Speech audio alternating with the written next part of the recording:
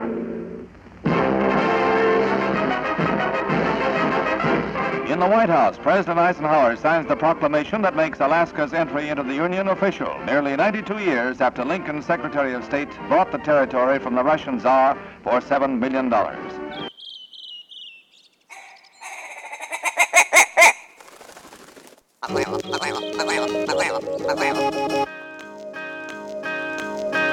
The Alaska Wild Project podcast is brought to you by the following sponsors. Barney's Sports Chalet, supplying hunters with the best hand-selected gear since 1963. The exclusive home of frontier gear built for the rugged Alaskan terrain. Your one-stop shop for all your outdoor needs. Visit Barney's today at 906 West Northern Lights. Big Rays, the Alaskan outfitter, committed to outfitting Alaskans across the state since 1947. Whether you're a recreator, parent, guide, or corporate buyer, Big Rays has the gear you need, tailored for Alaska's harsh conditions. Check out their new exclusive line of Auralic waders. Big Rays for all your outdoor gear and rugged work attire. BigRays.com. Tailored Restoration 24-hour emergency home services, helping Alaskans restore their dreams since 1972. Services include fire, water, mold, post-emergency cleaning, repair, and remodeling. Give them a call in Anchorage, Eagle River, Matsu, or Fairbanks. Hit them up at tailoredrestorationalaska.com. Total Truck and Alaska Overlander, Alaska's premier supplier for custom automotive accessories and overlanding products, providing all-inclusive rental vehicles and trailers custom outfitted to explore the Alaskan backcountry with a unique and convenient traveling experience. TheTreehouseAK.com, located at 341 Boniface Parkway, Alaska's own and grown cannabis and CBD store. Ask the bud tender what the strain of the day is to get your 10% off. The Treehouse, where the culture lives. AKO Farms, located in Sitka, Alaska, built from the ground up with concentrates as their single motivation, with exclusive products such as their sugar wax, full spectrum diamond sauce carts, and more. Ask your local bud tender about AKO. Marijuana has intoxicating effects and may be habit-forming and addictive. Marijuana impairs concentration, coordination, and judgment. Do not operate a vehicle or machinery under the influence. There are health risks associated with consumption of marijuana. For the use of only by adults 21 and older. Keep out of the reach of children, and marijuana should not be used by women who are pregnant or breastfeeding. The Bait Shack, located on Ship Creek upstream of the bridge. Can't miss the bright red shack. They are the go-to fishing gear rental and guide service on Ship Creek. Tight lines and fish on. Come hook into the action with them. Hit them up at thebaitshackak.com. Lawn Pro AK, Alaska's year-round professional property maintenance team. Services include weekly lawn care, custom landscaping, fertilizing, weed control, turf repair, and more. Schedule your free estimate at lawnproak.com. Alaska's OG cider company, Double Shovel, crafting gluten-free colonial-style ciders founded as a healthier, non-inflammatory brew option. Drop by their Pop and Tap room in Anchorage off of 58th and Arctic or visit the second location in Kodiak. Double Shovel, award-winning ciders. The Alaska chapter of Backcountry Hunters and Anglers. BHA is the voice of our Alaskan public lands, waters, and wildlife. Their goal is to uphold our hunting and fishing legacy while keeping our public lands wild. Stand up today and join BHA at backcountryhunters.org.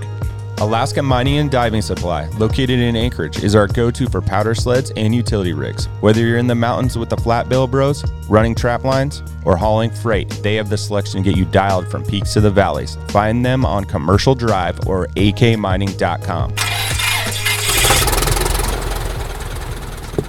I gotta try not to get too caught up in my feelings about that kind of stuff. Yeah. Yeah, but just know that there's fucking douchebags. Yeah. And just let them be that. Exactly. That's why we talked about this earlier, or I was in studio the other night when we did the Freaky Deaky, and it was actually really interesting kind of being on the sideline listening. And I felt like I released a lot that evening. You did good, man. And speaking of release. Did you get exercised? No, I'm not quite. Not quite. I'll be down to watch one. I think he released the demons though, or something. He's not exercisable. No, he's definitely not. No. The priest quit and walked out. I was like, No, you're on your own with that one. He'll never let the demon in. Yeah. So exactly. I was like, oh, this is some weird shit going on here. I'm out. Be the demon. They all push the Kool-Aid over. You're like, nah. I'm gonna pass. I'm allergic. That was fun, though. I like to go on their show, actually. Well, we were talking about haters. I was just going to make my point real quick. Please do.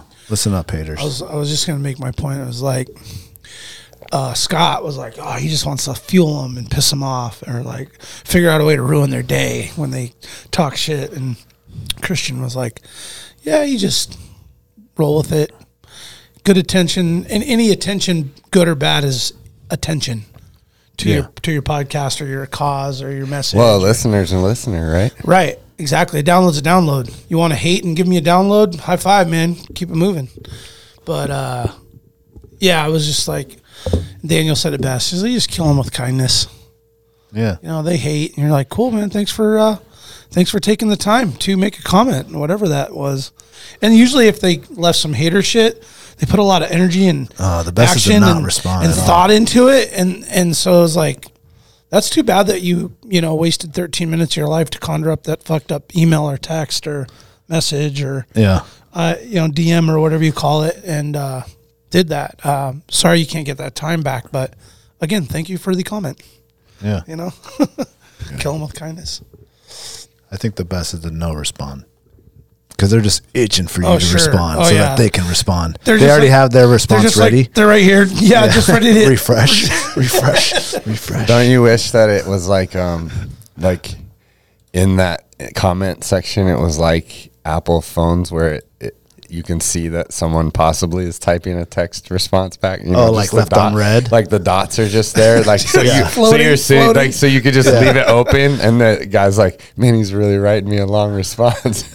And then it's nothing. And then it just dots go away. Yeah. It's really, I just went like this, like I was going to respond, let it, squirrel for 30 minutes. I'm like, oh, never mind. I don't want to do it. Yeah. The guy's suspensefully just waiting. Sometimes I like to type in the response, like, you stupid fuck. Just like a bunch of shit. Get it off and then delete it. And then I just delete it. Yeah. You go, never mind. Yeah. Or I think about, this is what I would say. Thanks. Yeah. And set up a burner account. Well, Like I said, you want to figure out a way to ruin that person's day somehow. Yeah. Bust them out, find dirt. But it's not worth it. No, because then you're just a politician. Yeah. Right. Well, it's funny to see. Well, I guess it's not funny, but haters, like even around close. Like we were just talking about someone we had on the show. It's like, now it's weird. You know what I'm saying? I can't tell if like the person's hating or they're like nose was too high in the air to give appreciation. Like their shit is better no matter what happens or what you do or what you say. They're above you somehow. Yeah. So, man, I don't know. Well, I can tell you my experience because of like promoting music and just knowing, being on Earth for 50 years now, and so having met some celebrities. Damn, you just dropped the 5-0 on that? Pretty close, man. You got like 2 months left. But just having some interactions with some people who have a celebrity status, and I've definitely fucking chewed on my shoe a lot of times about people where I was like, really had that wrong. Yeah. And dude, and just being like, I think I've said this even on here before, and I know I've said it to you guys, like even just being around like Brock, which is like, there's some celebrity. Yeah. Yeah, man. And it's at like a local level of someone, or being around, Gomez or any of these guys that, that friends of ours that have some celebrity. Like, I don't fucking wish that upon my worst enemy. Like, I wouldn't want my worst enemy to have Justin Bieber's life, like, or a Kardashian or any of that. Like, that's a difficult, like, it takes a different, you're built different to be able to handle that and thrive in it.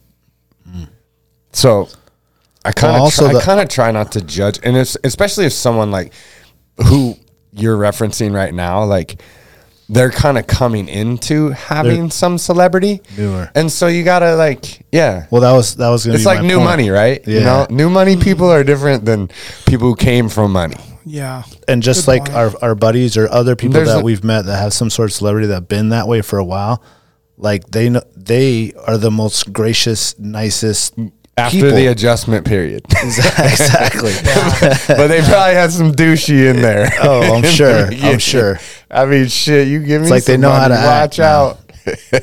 Douchebag.com coming right up at 25 and millions of dollars. Oh, Sorry, Jesus, man. dude. 5 years ago, I was being a real douche, guys. I'm really Yeah. sorry about that. Shit. Let's get back to the old days. Yeah. Anyway, haters are. New money. That's it. That's new and fame. it's kind of more annoying that when people are like self-proclaimed think that they're more than what they are, and they're really kind of not in the grand scheme, but they carry themselves like that. But at the same time, I guess I have to give them a high five for their confidence to roll that way. So I mean, there's that side of it too, because it does take some moxie and confidence to, carry yourself and like a big deal. Yeah. And just know, like, when the internet gets turned off, you ain't shit. Yeah, exactly. Who are you again? Yeah. Where do we find you? Oh. Yeah. I mean, There's a whole lot of new internet, Yeah. new money out there. Well, dude, the internet, crazy Kinda watered amount down. of money. Crazy amount of money for some of those people. Yeah. For doing, like, I don't know, the weirdest shit. Opening presents. Like, I don't get it. I don't get it at all. But Just eating. Just eating? Yeah. Those are the crazy ones. yeah. Eat. Yeah. Damn, my kids have been judging me, watching me eat. I'm like, excuse me, like, mind your own business.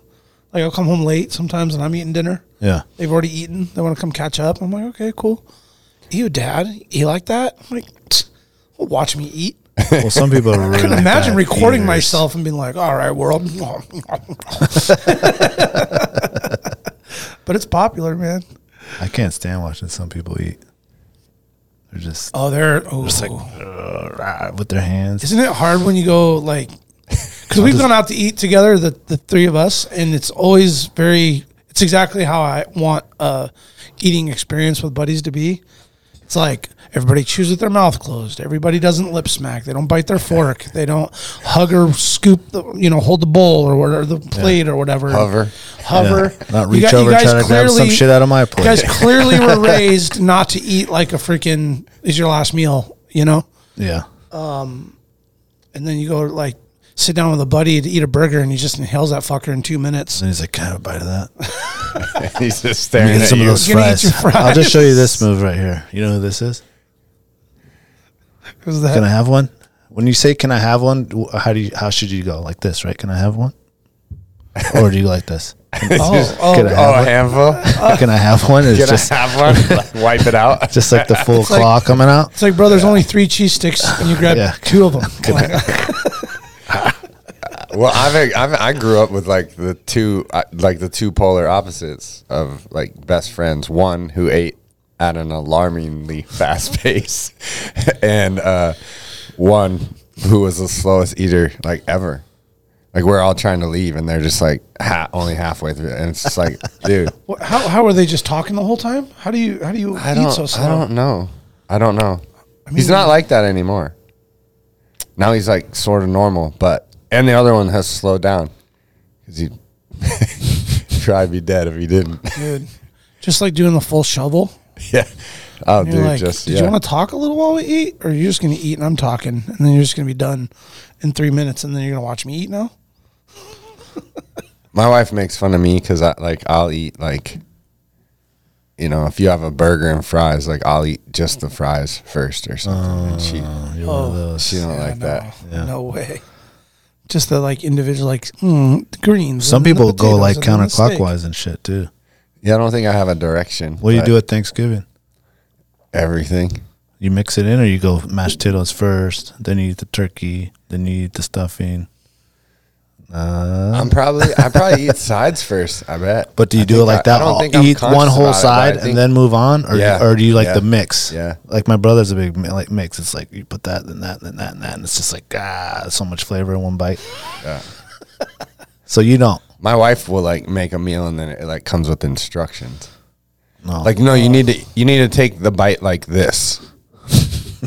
That's how, like, I'm like, is that like how you designed it? Like, Morimoto. This is a 12-course tasting menu we're having here. Like, what do you mean I got to take my bite like that? Like, no, you need to dip it in that. You need to try it with that. Yeah. Or like, it's 2 peanuts and 1 chocolate chip when you're eating that mix, not 3 chocolate chips and like, no, you need. It's the perfect ratio for you.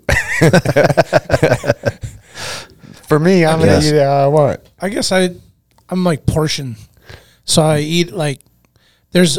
So let's say Thanksgiving, okay? Yeah, you have everything on the plate. How do you attack that? There's an even amount of stuff on the plate, and then it all gets dwindled down evenly all the way to the end. So there's always one last bite of all of it together. Yeah, there's it just gets eaten in like in a group. I gotcha. You know, so I like a steak, okay, and then some potatoes, and then an asparagus bite, and then I do the same thing. It's just kind of do a cycle. Yeah, but not like eat one at a time. Like no way. So then like there's all mashed potatoes been eaten. Then you're gonna focus. Yeah, I mean you want the meal to mix and the flavors to mix. I don't want it all in one bite like Carlos style. Yeah, where it's just like lemon, nut, I don't want it to mix. Brown sugar, salt, just everything. Mac and cheese. Just because a spoon and a fork. No, I like to make it all last and even and definitely eat with your goddamn mouth closed, man. Oh, there's nothing worse. I got slapped upside the head. The second I bit a fork or slapped my lips, my mom whap right upside the fucking head. Every single time. Like it was, you did not eat with your mouth closed. Your mom's going to get canceled. She got to watch it. Can't smack a kid no more. I feel like there's certain ages too late to get canceled. Like she's grandfathered in. Yeah. You know? Oh, hell yeah. Yeah. Definitely. That's true. Yeah, if your parents are... Grandparents and moms. Yeah, grandparents are grandfathered in. Yeah. Like you say whatever you want, racist ass. Yeah. Fucking shit. I don't know about that, but a grandpa like whooping a kid's ass in a parking lot at a store probably wouldn't. No one's probably going to break that up, but... Yeah, they could. He's just out there whooping his grown son's ass. Yeah.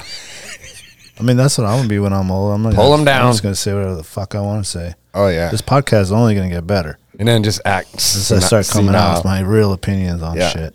Yes. Alaska Senile Project. It's going to get real funny.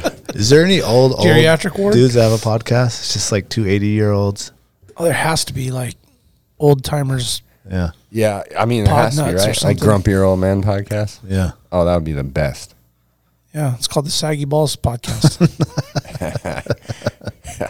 I sat on my balls podcast. Well, we don't have that much longer to. Oh, Chad's almost there. I was gonna say he's on his way. I got 2 months, dude. AARP's gonna be sending him emails quick. Yeah, dude, I'll be able to take you guys to the movies for cheap. Oh, damn, cheap. Yeah, get that get the elderly discount. They keep moving the goal line though. Yeah, you notice that? They have. What is it now? You have to be like 80. I think it used to be like if you were 65 or 60, like your season pass at Alyeska was like dirt cheap or free. Well, the hunting too. Now you got to be like 1,000 hunting years license old. And fishing license is forever too. I think it's 65. 65, yeah. But they keep moving that, even like what's Social Security and all that. 67? I think it's up to like 68 now or something. Damn. They're just like, nah, man, we need that tax money. Keep working. You ever seen what you would get? I had like $5 or something. Like what you get a month if it's still there. It ain't. Yeah. You seen it? Yeah, it's not livable. I know, but it's not nothing. It's not nothing. Social Security? Yeah. It's like $900 a month or something. No way. You work bigger jobs than me. Not really, dude. Construction, like seasonal. Yeah. Okay. Yeah.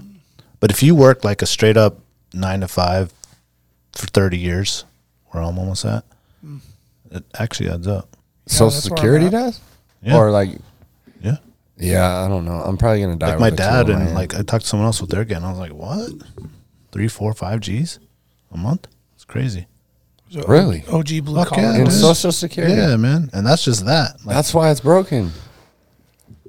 What do you mean? Those dudes paid into it. I would say some crazy shit. I'll have to say it off air because I don't want it to get taken away from me. But I surprisingly got like for like all the like bad luck I've had in the past year, like I got one good luck thing I'll tell you guys about at the break. Was it like it's kind couple of million crypto in your account, like McGee there? No, it ain't that kind of good news. Like good luck, but 181 million. Man, that's what was it? Something bro. like that? I would be out. You'd never see me again. Jeez. I'll just send you a letter from fucking Colombia. You're like, hey, I bought this place. Yeah. You guys should come I down. own Colombia Where now. at? No, all of it. Yeah, it's mine. Like I bought Colombia. Check out Butrago Beach. Isn't that how? Bought this motherfucker.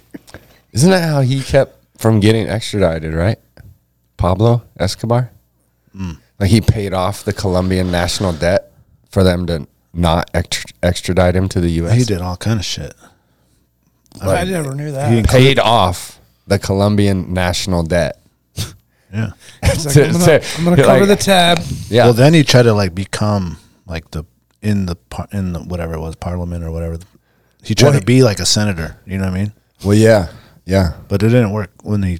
I think he even funded the prison that when they he kept him rocketed in. the fucking. I think he airline built out of the air. prison that they kept him in.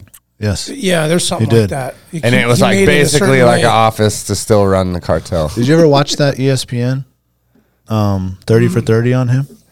On never did. that one is They did Pablo Escobar 30 for 30. yeah, because he would be bringing, like, he paid for so much of the soccer. Oh, yeah. Huge soccer fan, and then owned a team, and then he would bring in like all the national players. He'd bring motherfuckers like He was putting from England to be like Beckham to like, come, I'm gonna pay you $7 million to come play a game Saturday at my house versus our guys. and he You was bring putting super nice. Yeah, he was like Robin Hood for quite a while, and then he started not being able to like keep control of the politicians with just money, and he started. So he decided to try to become one himself. And then he was killing the competition, and then the like poor people kind of were like, oh, this guy's just one of them now. You have to watch the 30 for 30. Yeah, I read the book, What is and how what they was caught him that? was like complete surprise too.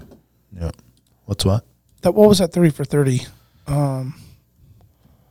Pablo, 30 for 30. Yeah, look it up real quick. I forget what it's called. I It's didn't good. know I've they actually did watched it a one. couple I'll have to times. listen to it.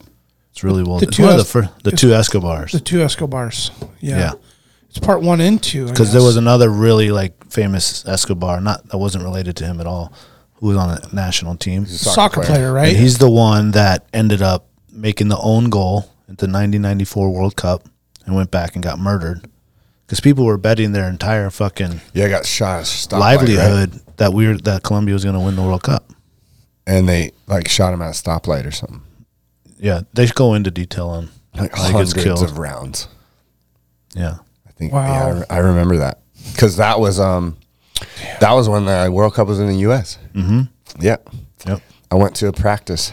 That was when I started. Yeah, that's when I started actually to liking soccer and following soccer. Yeah, and actually started kicking a ball. You around played with a couple. Did you come and play a couple times on the Pio? Yeah. I played for the Pile for a couple That's years. right. That's right. You did. I just I told you I stopped doing it because I like did it. All the men's league games are like 9-10 at night, and then I can't fall asleep because my ankles are just like buzzing. That's straight war. Fucking old, but I loved it. I love Yeah, soccer. That's right. You did play. Did Brock play too? I suck. No, I mean, he played high school. Oh, Martin. I was thinking Martin. No, I'm thinking of CJ.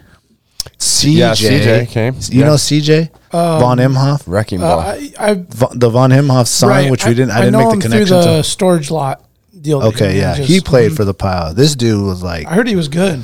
well, he was scary. He run you over. Yeah, dude. He Oh. didn't stop Big it. dude. You know what I'm saying? he was You real want him on physical. your team. Oh, Okay. dude. Like, it's a 50-50 ball, dude. Yeah. He's running right It's not through you, 50-50 ball with Nah. CJ.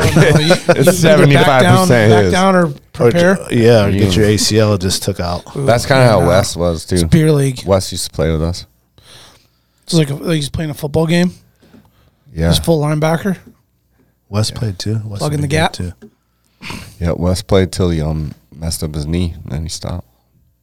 Is that how he did it? No, Right? no. He No, did it. snow machine Yeah, he did deal. snow Oh, that's right. Yeah. Yep. I was just talking about him last night. Was talking to a gal. Went to that. Hell, I should know the name of it. I don't want to mess this up. It was a gala for the Native Heritage. Oh. Native Heritage Gala. Reno made me go with her. You went last night? Yeah. Oh, I saw a picture of her. Yeah, it was great. It was actually really, really cool. She's like the gala queen now. She kind of is, yeah. Every picture I see, she's at some gala. Yeah, she's getting all fancy, and she's like, I better go start buying more dresses. It's like, okay. Well, yeah, all the galas. Can't be showing up to two different galas with the same dress. No, hell no. You got to tell. It's a one and done, I think, when you're talking about galas it's a whole like society. that. But it was really dope. A lot of the men and women were wearing like really cool, accessorized native artistic pieces, and I bid on a couple of really cool paintings and photos. Sick. Nice. For some swag in the studio, but they went above my. Don't say that.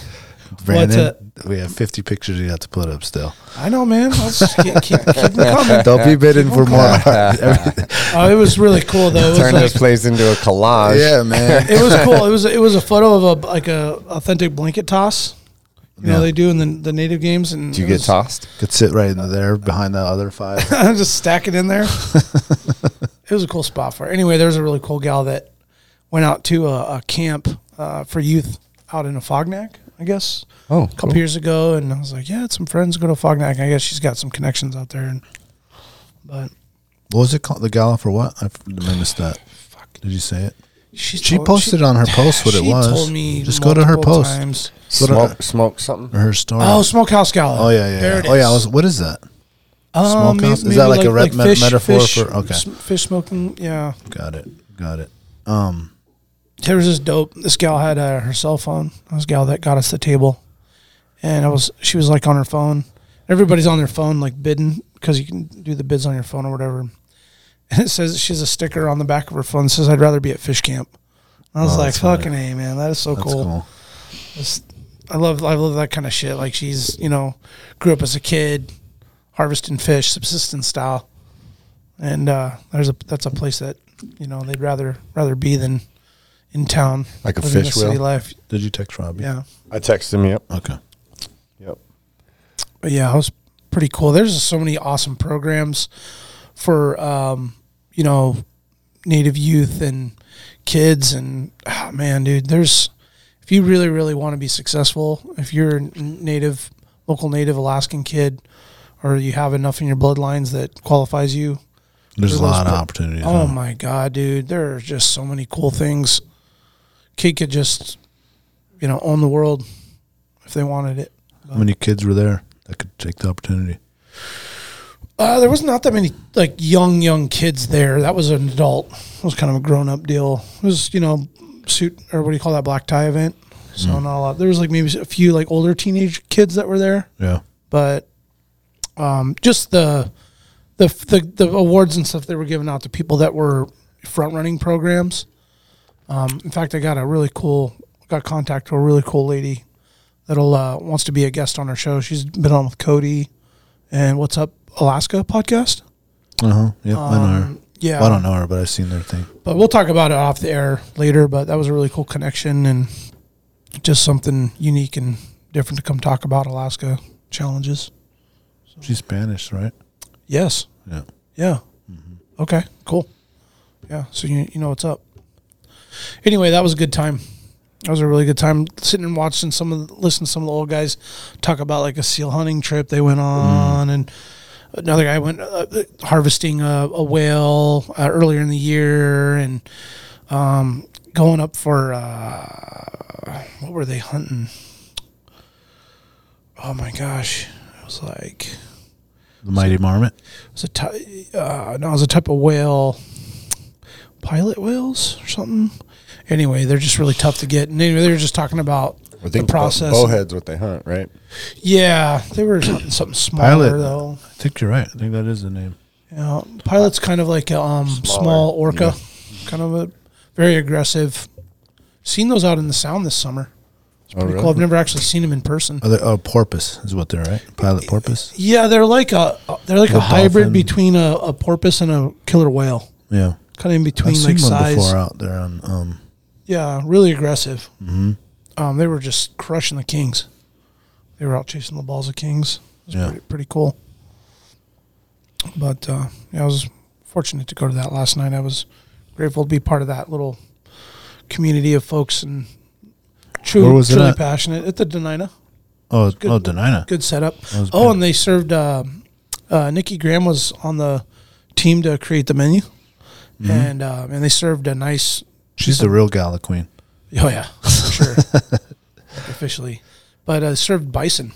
Oh, that's cool. Was the protein. Yum. And it was a little dry, a little lean because it's hard to cook that, especially for 600 hard people to let or it something. sit there. Yeah, still totally. gonna cook. But it was delicious. Might dry out under that red lamp. Yeah. Yeah, I mean they did the best they could. Like the way they were serving it. That's impossible. I could tell they got frustrated with me because I was out bullshitting, and then I came back to the table and everybody eating their salad.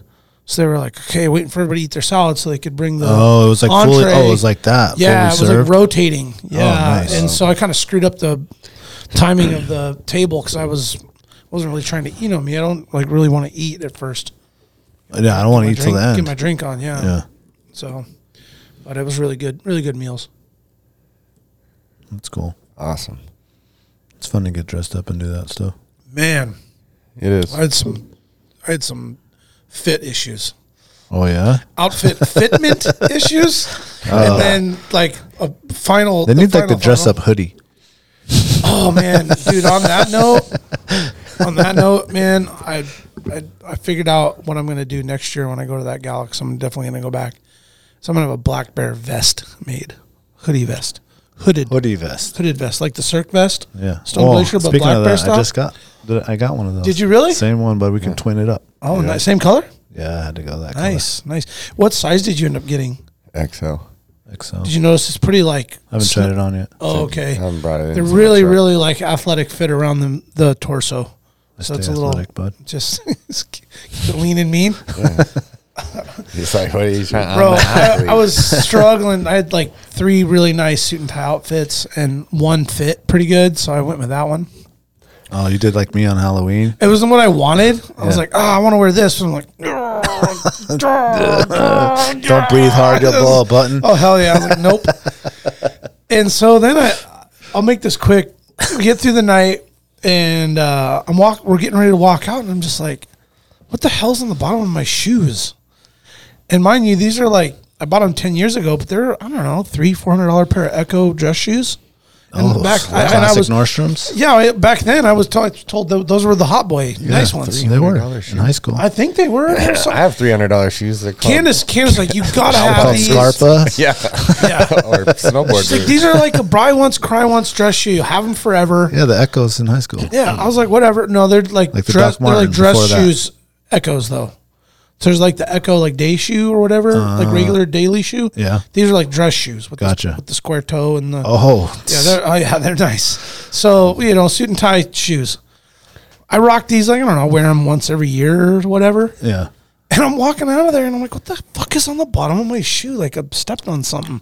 So I'm like pushing my heel and just the sole on the shoe is just coming apart. Oh, and I'm like, what the hell? You straight up Zion those things? Bro, blew out. Full blowout. Rena's like, are we going to go out after? I was like, nope. I was like, look at these shoes. I was like, this is embarrassing, okay? Like, I've never experienced that in my life. Sasquatch. And I was at a freaking gala wearing nice dress shoes that were coming apart right before everyone's eyes. I was like, I mean, they're just so embarrassed. No big deal.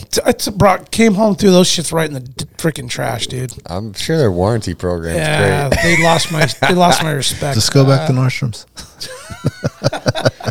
Take them to the rack. Be like, hey, you got these Speaking about of 12 years warranty ago. programs, though, I sent back. Bought these in 2010. My uncle's rifle I told you that I picked up, and I the .6. Yeah, and I rebuilt it and put a new stock on it and all that. I set that scope up and I noticed that the crosshairs were like broken. Oh. So I sent it back to Leupold and dude, they fixed it all. And I was worried that they were gonna just like, cause that model is like, I don't know how old that scope's, like 20 something years old. So I assumed that they were just like, they don't make it anymore. Yeah. And you can't buy it. So I thought they were just gonna like send me a new scope. They fixed the whole thing and like sent it back. So I got to keep my uncle's scope, which is rad. And it's like, works super good now. What kind is it? Loophole. Oh, loophole. It's like I don't know. It's like it's called the Very 2 or something like that. It's just like a little 3x10 adjustable scope, but it's perfect for that rifle. And I was just like impressed with like how quickly they fixed it and sent it back. Yeah. You ready to go shoot that now? Yeah. I just mounted it yesterday. Nice, man. I'd love to. I think I'm gonna give it to Brandon for Christmas. Oh, sweet. He wants to hunt. Nice. That'd be a good Christmas present. Yeah. Did you get him like putting in for permits or anything like that? No, because I just wanted to, I would hate for him to like draw something and then have that pressure. I'd rather him just like go on a couple with me and see that this is something you really want to pursue, rather than like me being like, bro, you got that bison of a lifetime. You have to go. You'll never draw this again. So don't fuck around. Don't fuck. You got your dates. I'd be like, because he wants that hunt, right? He really wants to film too. Yeah. So which is cool. Oh yeah, works out great. Actually works out. It'd be so nice to have somebody that was just certified to do that. And you're in shape. Cool. Yeah. And young. You like to carry heavy shit? Yeah. Good. Perfect. There you go. Take this tripod. How do I get in shape for this hunt? Oh, just stuff 100 pounds in this pack and go walk around the neighborhood for a few hours. Tripod, tell me camera. You come back without a limp, dude. You're in. That's right. All right, we'll be right back.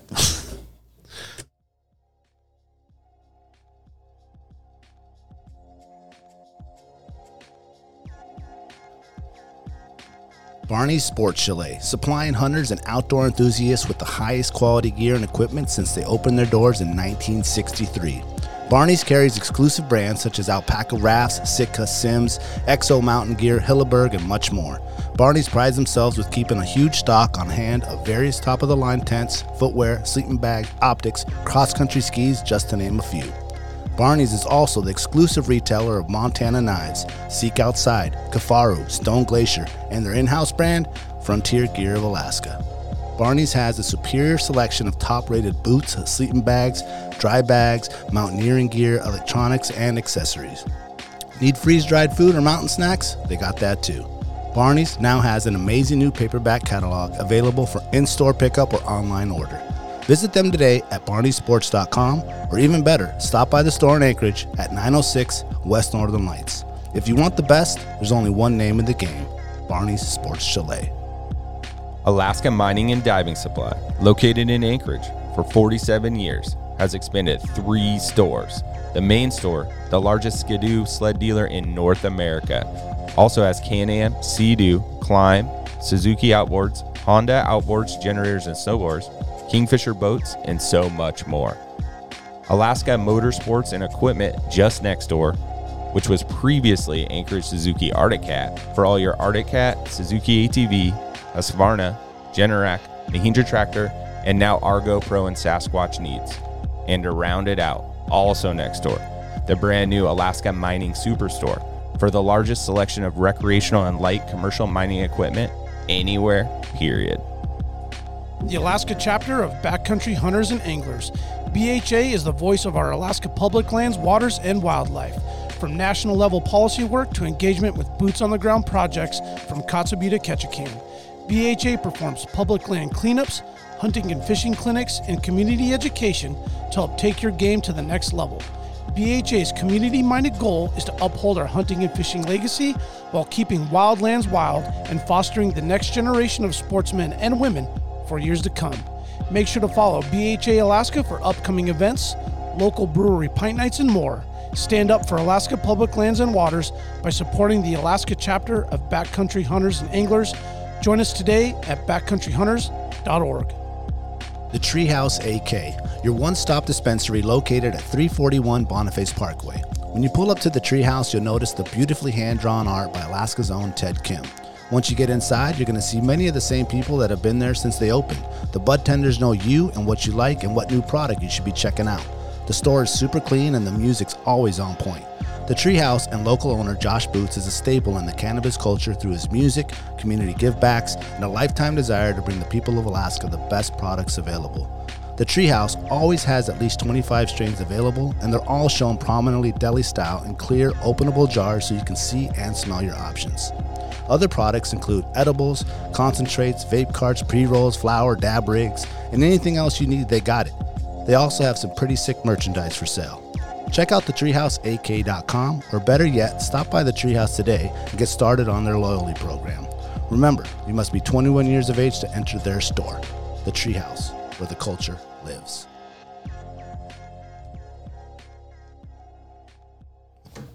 It's all of it. The full Monty. Full. Why don't you walk us through what who we're calling here? Also, we're gonna have Robbie Kroger, I think is how you say it. Kroger. He started Blood Origins, which is a podcast, and they're on Instagram. I'm not sure what other platforms he has, but he's kind of just he's kind of taken the lead on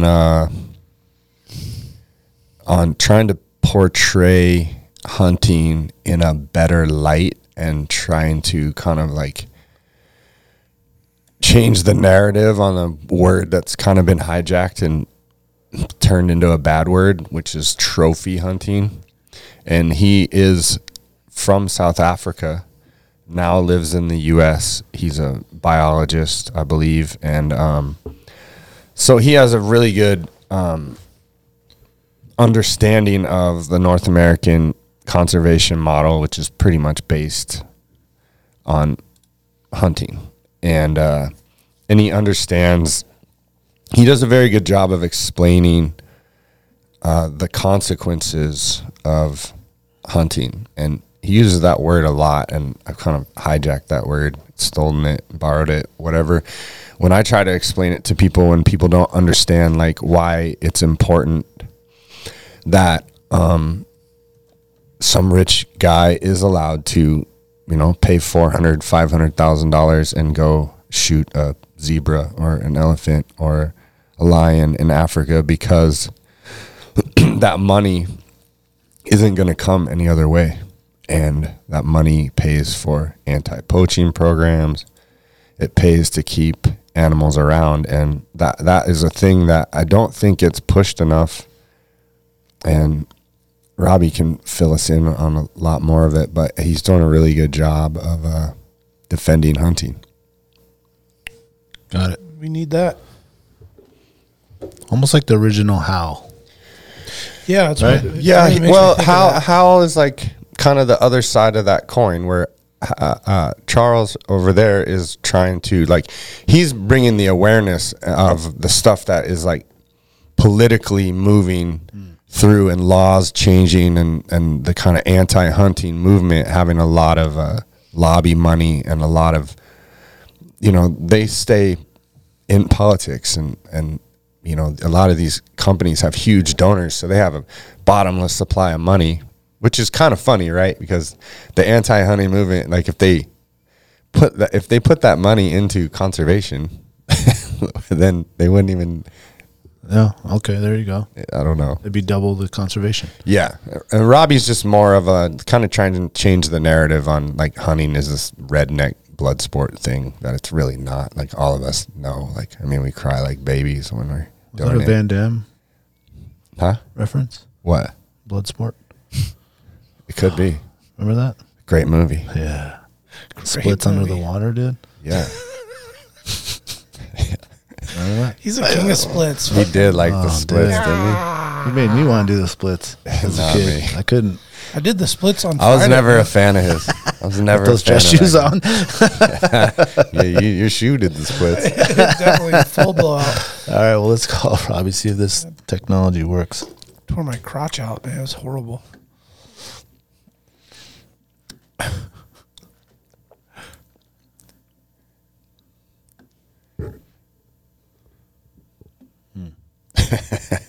Well, drum roll, please.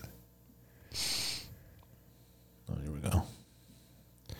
We need that FaceTime action. FaceTime.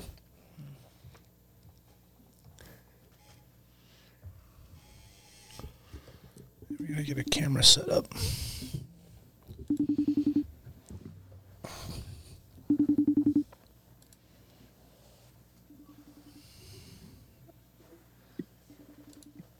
You there? Yes, sir. Can you hear me? We got the audio. We're still working on the picture. I got you. I can see you. There we go. There we go.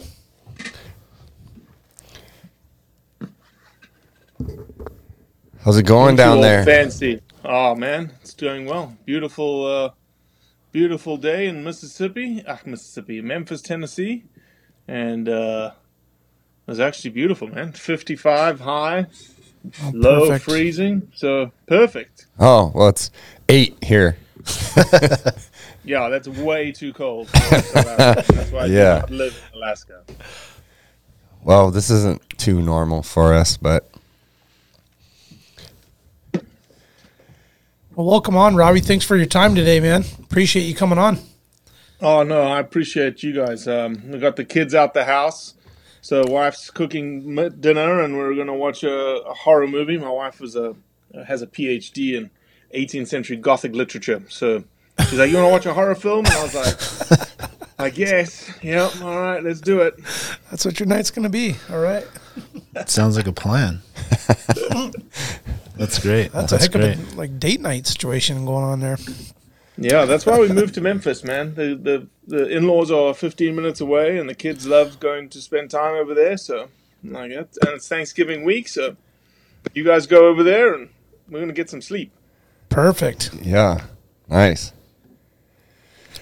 Well, Robbie, thanks for coming on, and thank you for all the work that you do with your podcast and bringing awareness to all the things that you have been doing and are currently doing. I know that there's a lot of fans of your show up here in Alaska. As you know, we're a very big hunting community and culture up here. I think one of the first podcasts that alerted me to your show was I think it was titled or something about rich sheep hunters. Like all sheep hunters are rich guys or something. Oh yeah. Not that we tend to dive head first into controversial topics because it's just I think a lot of people try and avoid controversial topics because they just don't know how to have good discussions around hard things. And, Blood Origins, we pride ourselves in the way that we are able to have discussions and able to look at both sides of the coin. And we haven't really made up our minds truly when we get onto a podcast with people. We want to hear from, people who have differing opinions than ours. And unfortunately, I think it's probably one of the biggest cancers in our hunting industry, in our hunting culture, is that we have this almost like tribalism, competitiveness built into our DNA that just says that if you don't hunt the way that I hunt and you have more money than I have, I'm going to cause a big ruckus around it, and I'm going to, make a big deal about it and call you all sorts of names and sling mud. It's like, guys, man, we're only 5% of the population. We're a minority of minorities. Mm-hmm. Let's just quit this nonsense, man. Yeah. Can you give us a little history on yourself and a bit on your background and maybe what inspired you to begin Blood Origins? Yeah, so I come from a family that's steeped in hunting heritage. My grandfather hunted essentially the two hunting meccas that this world had to offer, according to him. He hunted Siberia, northern China, and Tibet in the 20s and 30s. Like, I don't know anybody. I've never read an article or a story of anybody that hunted white-eared pheasants in Tibet. My grandfather hunted them. My grandfather hunted for the pot. He was a hunter-gatherer in Manchuria at the time, in the 30s and 40s. And early 50s. And then he immigrated to Mozambique with his family. He got a job there and pretty much lived the heyday of Africa in the 60s and 70s until revolution hit Mozambique. And so I've got phenomenal stories. I've actually got some trophies right here on the wall from him, but I never got to hunt. I got to hunt doves once or twice when I was 16. But that was it, man. I didn't really get to hunt. I only got to hunt really when I came to the States and did a PhD. I got a PhD in wetland ecology and aquatic biogeochemistry. Learned to hunt here, got involved in hunting here. I'm now raising my boys here, married to a girl from Memphis, Tennessee.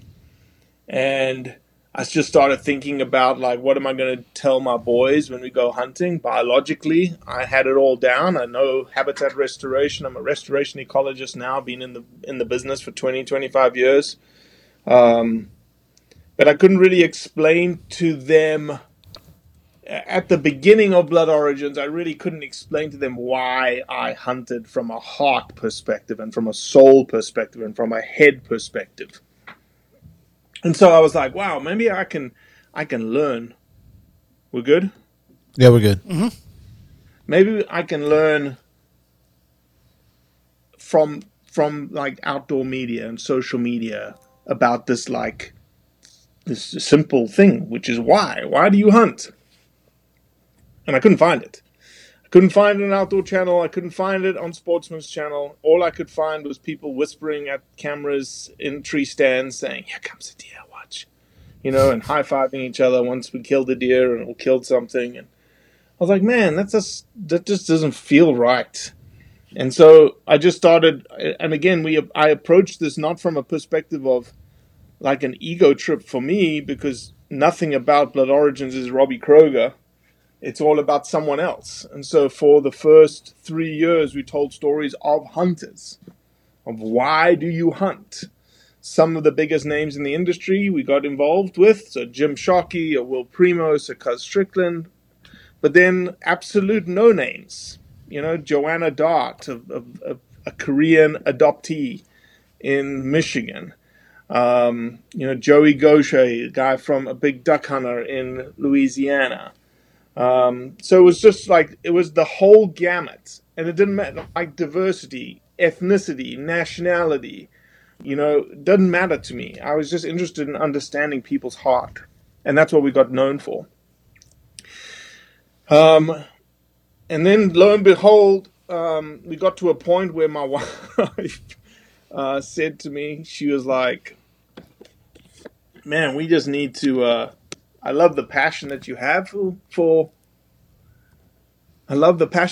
Blood Origins, but I want my savings account back. Because we had created a different business model. And I think this is one of the unique things about Blood Origins and what sets us apart. And I think what's branded us differently, in that I didn't, not for a lack of trying in those early years, you've got a Yeti cooler on your right there in front of you. Like, did I approach Yeti and say, hey, do you want to sponsor me? Just like any hunting, industry person wanted, a bow sponsor, a rifle sponsor, a camo sponsor. And I asked. Everybody said no. Mm. And so we just kept plodding. We just kept talking to people. We just kept doing. And so then somebody said to me, is like, man, you guys are starting to talk more and more and more about hunting writ large. And you've got some ideas. At the time, I had some ideas of like talking heads and other bits of content that we could start creating. And they said, well, it sounds like you're going into the advocacy, education, awareness sphere. Why don't you just turn yourself into a 501c3? Turn yourself into a public charity, which was a business model that then you could generate funding through. And I said, okay. I had no idea what I was doing. We had no idea like how you would do that, what platforms. Everything was like, we were building the airplane. We're still building the airplane as we're flying it. And I remember the day that we announced it, like within that day, we had 50 people sign up to give us money. I was like, oh man, okay, this could work. And that's how we've gone. It's literally like we are coming up, like even today, if you saw on my Instagram story yesterday and today, I'm coming up with new types of content that we want to create. Like just little like, the one that I'm going to do is the impact of hunting, and it's going to be just written words, because I think I saw a couple of people that have been doing that, maybe like the New York Times or the Washington Post, and I was like, man, those are just really clean graphics that people can grab, people can use, people can put in their brain. They can share it around. That's one. We're going to do a myth versus fact kind of infographic. So yeah, it's been a fun ride, and we literally are just getting started. Like, I feel like we're literally just getting started. We're 3 years old as a nonprofit, and you look around at other nonprofits, and they're like, they've been around for 50 years, 60 years, and our digital fingerprint around the world is like enormous for somebody who's 3 years old. Like, I'm talking to you guys in Alaska, and people know about us in Alaska. We were just mentioned. Hell yeah. Here's how crazy it was. Literally, I got sent a video 3 days ago from a member of parliament in the state of Victoria in Australia who stood up and was advocating for a bill for a Hunters for the Hungry program in Victoria, Australia. They do a lot of chopper shooting of fallow deer in Victoria, and they just leave the carcasses to rot on the side of the side of the mountain. Yeah. And Blood Origins was brought up in the guy's speech. Wow. No, I mean, you're doing something it's just so completely different than what everyone else is doing in this space. And that's why I think it's such a cool thing, and it's such an important thing, is because you really are, like, it's an approach that's great because we are a minority, so our voting power is really not that big. So how do we convince the non-hunters to still support us? And I think that's exactly what you're doing, because you're showing people that, like, this isn't just something that a bunch of hillbillies do just because it's like they grew up in it and they just want to kill things. That it's very sustainable. And in Alaska, we're blessed with a lot of not having the problems that I witness in other states because of the awareness that guys like you and Howl and a lot of these organizations that are making us aware of things that are happening in, like, Washington and Colorado, and big rule changes, big law changes, and they're really making it difficult to be a hunter and provide for your family. And we don't have those issues in Alaska as much because this is such a hunting culture up here. But we have to be proactive to stay out in front of it, to make sure that stuff doesn't start moving here. And we do, because we have experienced some federal overreach lately, like we're aware of that. That was like the first times in probably all three of our lives where we've seen hunting be taken away from us. And it wasn't a state thing, it was a federal thing. Mm-hmm. But I don't think it nailed home, because when it happened, we're like, well, we'll just shift our opportunity from there to over here. And so some people just kind of like let it slide. But if that continues to happen, and then it's like next year they're taking this spot, and then next year they're taking this spot, and then next thing you know, half the state is gone just because we decided to not stand up from the very beginning when they began the overreach. Mm-hmm. Mm-hmm. Yeah, I think, a couple of those things in Alaska slipped under the radar. Everyone was like, what? What just happened? Oh, yeah, shit. Yeah, definitely. I can't believe that just happened. So yeah, things like Howl and us speaking, I think a lot of more people are becoming a lot more aware of things happening around them. And so I think you're seeing a lot more people getting a lot more active and a lot more engaged in the legislative, policy, political system. And so it's just I think it's an awareness thing. From our perspective, I'm on a crusade to, when you start reaching, we are specifically creating content for the non-hunting majority. Like, yes, hunters absorb it, hunters take it in, hunters share it, and every time they share it, it filters into their spheres, their community spheres that are full of non-hunters as well. And we do things that are out the box. Like, we will purposely put money behind messaging in Facebook towards non-hunters. We don't promote, if you see, most of the Facebook posts that you see are promotions or sponsors on things that you want to buy, right? Yeah. We're completely antithetical to that, in that we're promoting and sponsoring posts that show what hunting is doing for people, for wildlife, for communities, into non-hunting arenas with no return on the investment. right? We're not selling anything, that we're not reaping sort of funds back for the funds that we're spending. But hopefully we're planting seeds constantly across social media so that when the ballot box does occur, or when a legislation does come up, or when someone says something about hunting at the dinner table, someone goes, well, I just saw something that was really interesting, man. These guys were going in there and they were helping people and putting boreholes in and giving them food. And I didn't know that about hunting. Sounds like you don't know that about hunting either, you know? So that's where we're after. And I would say that, you know, that's pretty powerful message, man. When you start thinking about what resonates with people, messaging wise, if you're helping people, it's a pretty powerful message. You're helping orphans. You're helping people who have no access to water. You have people that have no access to food, no protein access. You're giving them jobs. You're giving them access to medical. Those are all real powerful messages. Yep. And then when you talk about the wildlife side of things, like, you know, look at all the wildlife that we're promoting. Look at all the science behind the wildlife. Look at all the wildlife populations that are, sustaining or increasing all around the world because of hunting. And so those are the kinds of things that we're just going to double down on, even, you know, triple down on in the next 12 months to 18 months to 24 months. We had a massive, massive victory in the UK. Yeah, big time. Trophy hunting bill that has been happening, literally being pushed for the last 3 to 5 years. Ever since we started Blood Origins, we knew about it.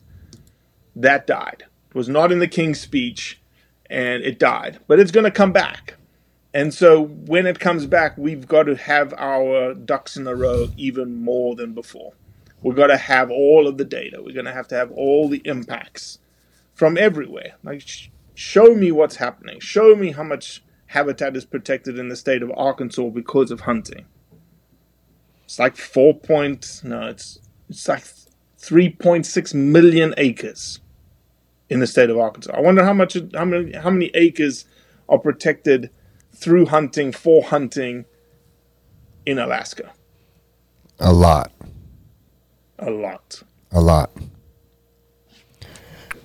Well, can you dive into I think there's probably a lot of people that don't even know what just took place in England, and I know that your take, and being from South Africa, you have a better understanding than any of us about the importance of the so-called, you know, I hate to air quote, but trophy hunting in Africa, and actually what it actually does for conservation and for the people of Africa. Yeah, so a lot of people don't realize, but that UK trophy hunting prohibition bill was a global prohibition bill. So somebody from the UK couldn't come to Alaska, shoot a doll sheep, and bring it back to UK. That was illegal. It was a global bill. And so the idea behind the bill was, in the beginning, the way that they couched it was like, oh, no. All we're doing is we're just stopping you bringing your trophies home. And we're like, okay, that doesn't really make any sense. And then as the heat started turning up in the last 6 months to 8 months, what we heard directly from them was like, this is our way indirectly to stop people hunting. If you can't bring your trophy home, and you can't, you know, bring the memory back that you're looking to bring back, then you aren't going to potentially go hunt any longer. And so, you know, a lot of people have started thinking outside the box. So a lot of taxidermists are very well now equipped to handle replicas. And so 3D taxidermy is going to become, I think, more and more prevalent. I think people are going to start realizing it looks about the same. It feels about the same. People aren't going to see it as anything different. And you may even say that it's a replica, that you didn't bring the trophy home. You didn't need to bring the trophy home. I think one of the funniest things I've heard is out of Pakistan, actually. Some of the locals there say they'll give you the horns and they'll give you the skull and they'll give you the cape because it's the least important thing to them. They don't even want them. They're going to throw them away. Yeah. They just want the meat. That's all they want. Everything else goes in the trash. So if you want your horns, come. You can keep them. We're going to go in the trash anyway. So trophy hunting, it really is it's a bastardized term that is used against the hunting community. It's being used in Colorado right now for mountain lions. And really, at its core, it just means just selecting the most maturest male of the species. That's all it is. That's the term trophy hunting. And initially it was used from a Boone and Crockett perspective to understand health in ecosystems. So the larger the horn size or antler size, the larger the body size, all had indicators of an ecosystem getting healthier and healthier and healthier. And that's why you kept score. That's why Boone and Crockett society exists, is to keep score of those animals to show how they have changed over time to become better, become bigger, become more mature on the landscape, which means better regulations, healthier habitats, less human pressure on those animals. And so, yeah, unfortunately, the trophy hunting connotation, and to your surprise, I was talking about Dall sheep, but there is a sort of connotation when someone says trophy hunting immediately to go to Africa, right? Elephants, lions, leopards, buffalo, whatever. It's all tied to Africa.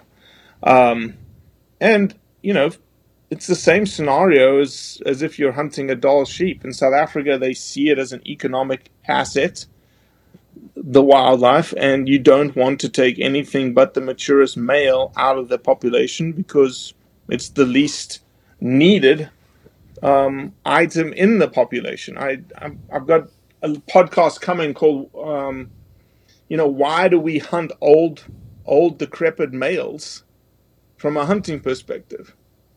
Why wouldn't you?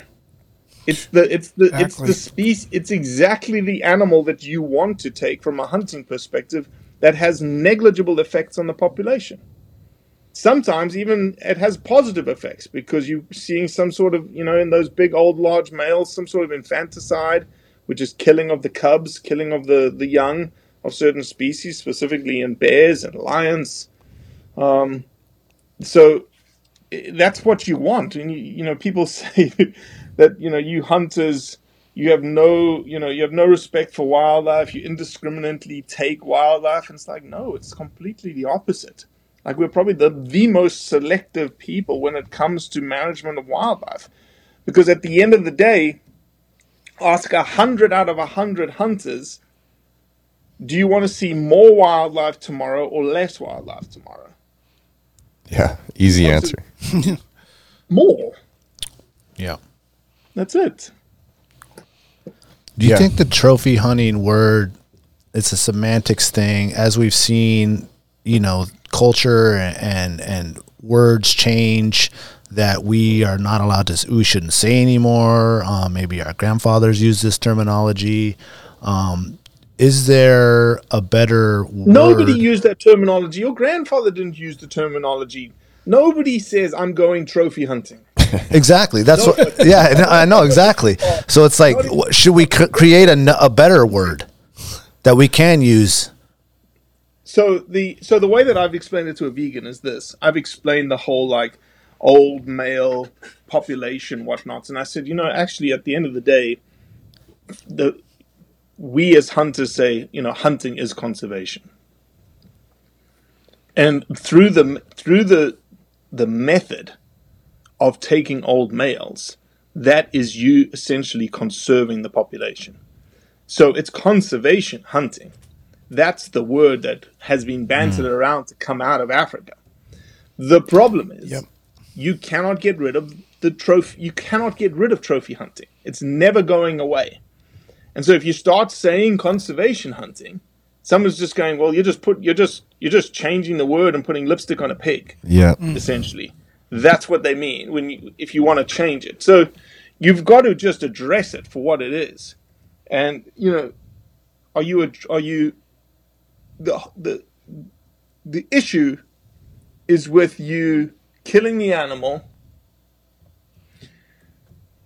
and taking some part of the animal home with you. In Africa, you can't bring the meat home. You can't bring it to America. USDA, APHIS will not allow you to bring meat into the States. So the meat's all used. It's not like it goes to waste. It's not like it rots on the side of the land, on the side of a mountain, sorry. Same in Colorado. They say when you hunt mountain lions in Colorado, you're trophy hunting. Well, by definition, it's a big game species. And by law, you have to take the meat off the mountain. And so essentially, you're using the meat. Rich Fronin just posted a big trophy bear that he killed that we got involved with in the last 3 or 4 days. And they're all up in arms because it's a trophy picture of Rich smiling behind a dead bear. Well, it's a bear as well. Bears just tend to send people into different orbits. Oh, for sure. From a comment perspective. And I said, well, what would you prefer?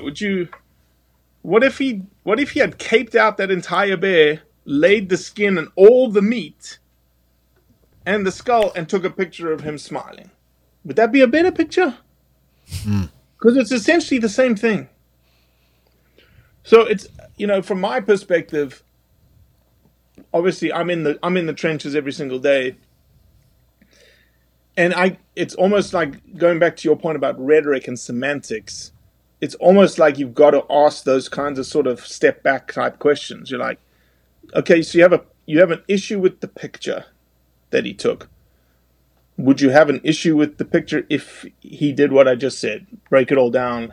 Here's all the meat. Here's the cape. Here's the skull. Yeah, or a picture of grinding sausage, I mean, would you get that many people hating or high-fiving? Yeah. Exactly.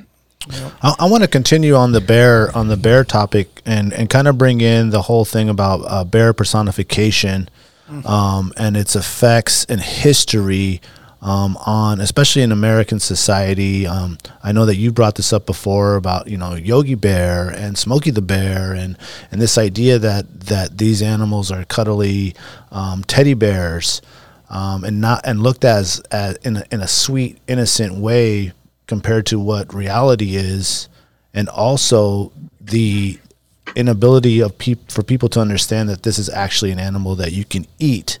And was in our early American history one of the key influential pieces of meat with the render of the oil to actually allow people to expand into the West. Yeah, I'll start by taking a step back. I think all predators people have issue with, and there is a connotation that you do not eat another predator. Mountain lions. People do not eat mountain lions. Even some of the best meat I've ever had. That's what I heard. I've never had it. Hopefully we'll try it in the next year or so. Lions in Africa. Not many people eat lions, but there are certain communities that do. Not many people eat leopard, but leopard supposedly is just like mountain lion. But bears, bears are big alpha predators. People have a fascination with bears. A lot of bears in our human society. You mentioned them: Yogi, Smokey, Winnie the Pooh. You cuddle the bear. So there's already built into the human psyche something around loving bears, and not that we don't love bears, we do. But the side of bears that society has never seen is, and now that nature's metal is growing so big, is that you're starting to see bears ripping, calves and fawns apart alive. They are alpha predators on the landscape. They're not yes, they eat berries and yes, they eat grass, but they eat meat. And there is a balance that is needed when dealing with any sort of predator management that are after resources that are valued by humans. The predator being also a resource that is valued by humans. And so I don't think there's ever going to be a day where society accepts a predator / a bear like they do a deer or an elk. There's just a connotation about them being in the same predatory class as us as humans. It's the same issue with wolves. There's just this thing about wolves and bears that the human psyche sees something of themselves in it. There's, human values, familial values, pack values that people see in humans, in human society. And then there's also the competitiveness, right? We are alpha predators. Let's rewind the clock 500, 600, 800 years. Humans and bears and wolves were probably all, enemies, essentially, after the same food sources. Even rewind the clock to 20,000 years. We were in competition with alpha predators. And I don't think, I'm not a paleontologist, I'm not an anthropologist, but I strongly believe that competitiveness is somewhere buried deep down in who we are, in our DNA and in our genetic makeup. And when we see, and that's why I think the wolf debate is so crazy, is that when we see a wolf, there's certain people in society that see them as competition. And you hate them, essentially. But there's other people in society that value them and respect them and see themselves in the wolf, and they see the leader and they see the pack that he is, marching through the snow, helping them. They see themselves in it, and that's why there's this massive divide. Same thing with bears. I think the same thing happens. Yeah. It's a great breakdown of it. If you could put a percentage on the divide, what do you think it is? I would say 50-50 of the people that love predators and hate predators. I think it's 50-50. I think, look, and I think with everything it is, man, because you got to break. We look at society writ large in three columns. We have columns the column that is hunters. That's probably a 7% to 10% column. Yes, there's 5%, quote unquote, to the Fish and Wildlife Service of hunters in America. That's all tied to license sales. But I would say that 10% of people probably associate themselves with hunting as hunters. I think you've got 10% of the population that are anti-hunting completely. There may even be smaller percentages than that. And then you've got 80% in the middle. And I would say 80% in the middle, 40% of them are...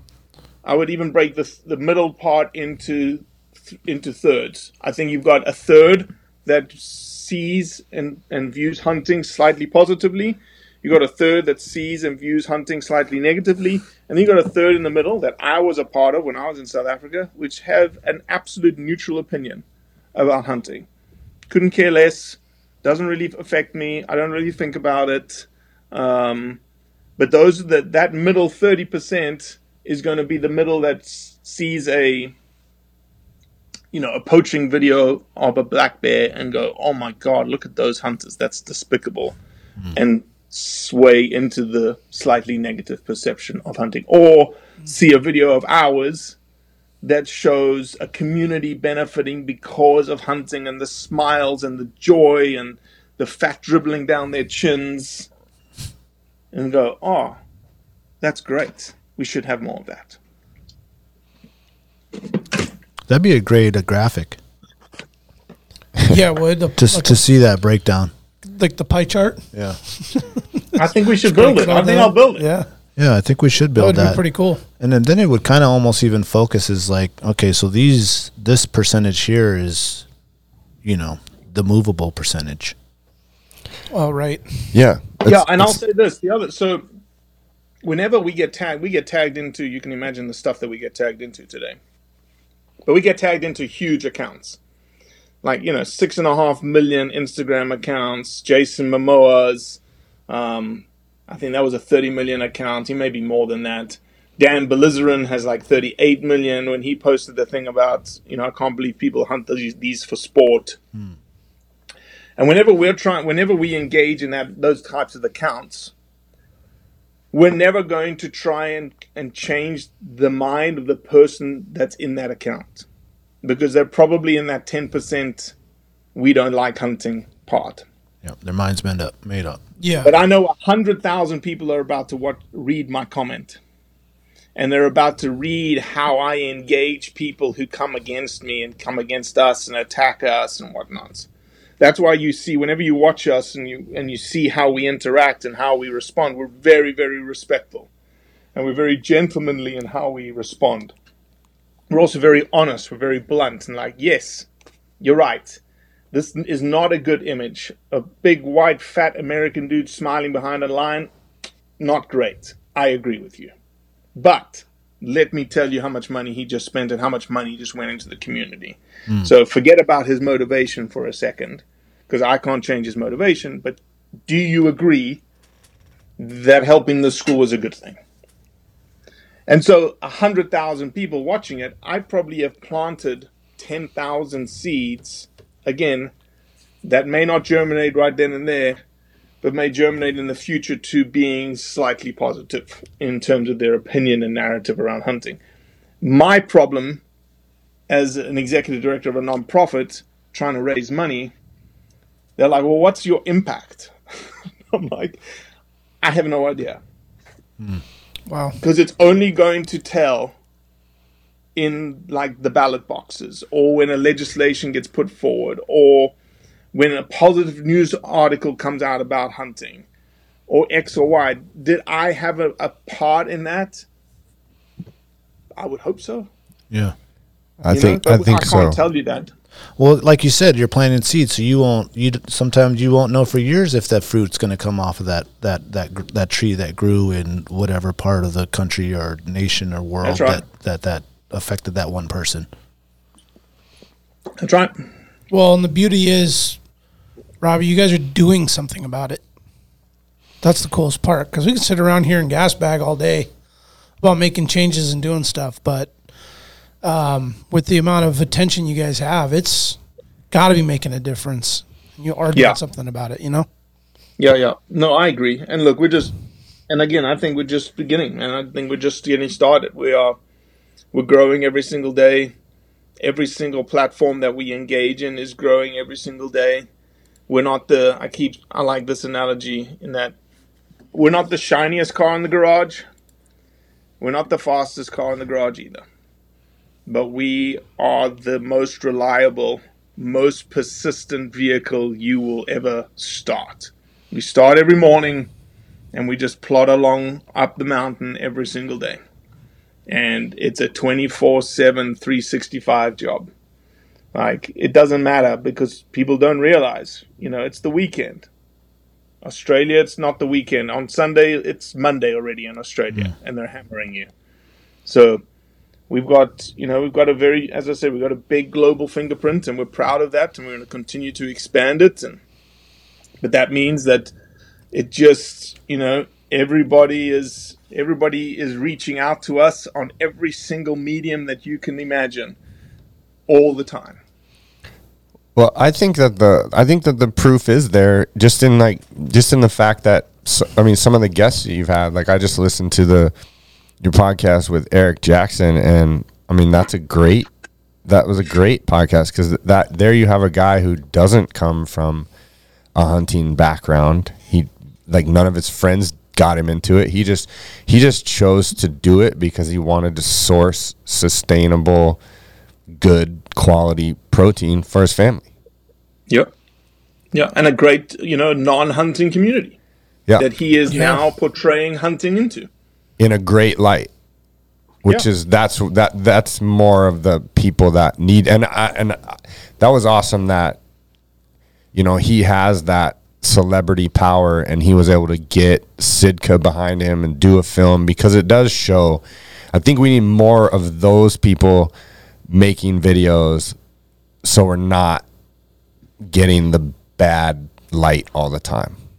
Yeah, and I think, look, we're 1 degree of freedom away from monster names that just, and we've got ideas for content. I've got this one line of content that I hope we'll pilot in 2024 and maybe kick off like really strong in 2025. It's called The Introduction.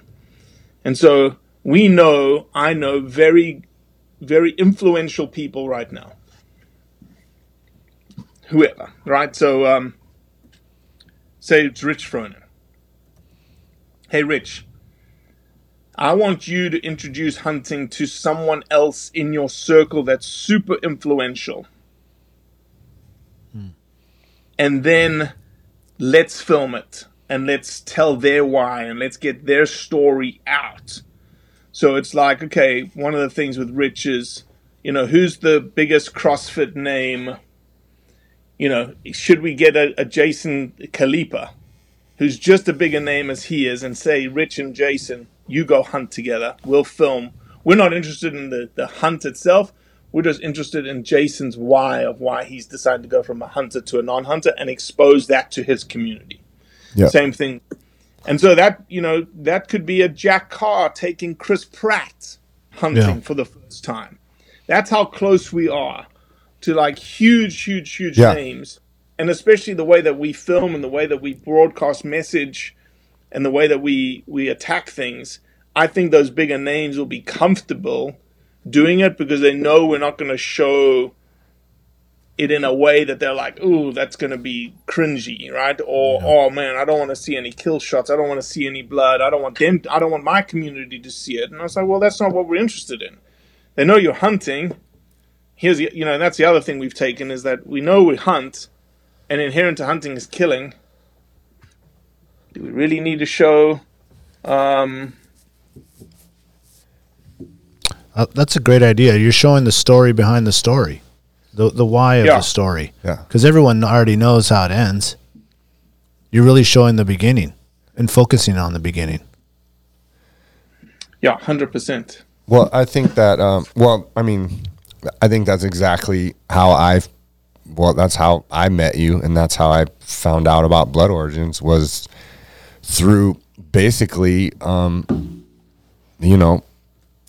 someone like Bert having the wherewithal and thought process of being like, hey, I live in these two different worlds that are very similar in the personalities that are in both of them are very like motivated, driven, type A type personalities, but they don't intersect. And then he created Winter Strong, and that's exactly what you have. You have people there who are probably have never hunted, maybe never even picked up a firearm or a bow or anything, and then now they're doing it.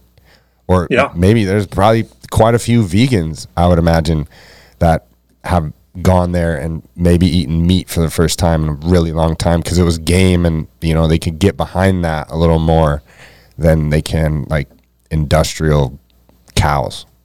Well, one of the greatest things that's come out of Winter Strong for me is Jen Wiederstrom and the relationship that I now have with Jen, because Jen commented on a post that I got tagged into, which was a monster crocodile, big trophy picture of a monster crocodile. And whenever I get tagged into some of those kinds of posts, I'll make my comment, and then I'll scroll down to see who I know is commenting. And I may even say something, or I'll private DM them and whatnot. And I saw Jen had commented, and she had commented absolutely atrocious or absolutely disgusting or something like that. And I DM'd her. I said, Jen, I actually know the person who killed this crocodile. And I know for a fact that when they opened up its stomach, it had 6 pairs of shoes in its stomach. This was a known man-eater, and it was taken out. She was like, oh my God, I had no idea. Why didn't they tell me that? Why didn't they tell us that in their post? I said, Jen, it's an anti-hunting charity organization. They're not going to tell you the truth. And I said, well, let's meet, let's chat, and I want to tell you more about like the truth around hunting. And so we met at Winter Strong. We connected, had a great conversation. Then she came on my podcast, and we literally, if you want to listen to a good podcast, we did just a Q&A. And it wasn't a Q&A like I knew the questions. I told Jen, I said, you come to the podcast, any question, you lay it on me and I'll answer it for you right then and there. And she collaborated with us on the post, so exposed her entire community to, discussing how hunting is wildlife conservation. And it was amazing. And now Jen's like one of our biggest advocates. Yeah. Because she found out the truth. And that's the voting demographic that we need to turn. 100%. Yeah, absolutely. And that's why what you're doing is so important. And I push, these guys know I'm always pushing Blood Origins and Howl on everybody up here because I'm like, hey man, like I get it. We all are busy. We don't have time to be involved in politics. And I was like, but politics is gonna get involved in you. And so like as we get older and we want to be stewards of this and Alaska and the U.S. and freedom and everything that we say we stand for, we have to make some sort of a contribution, I think. And even if it's just awareness. Yeah, that's where it starts. So it's definitely much appreciated what you're doing. No, I appreciate you. Appreciate the kind words.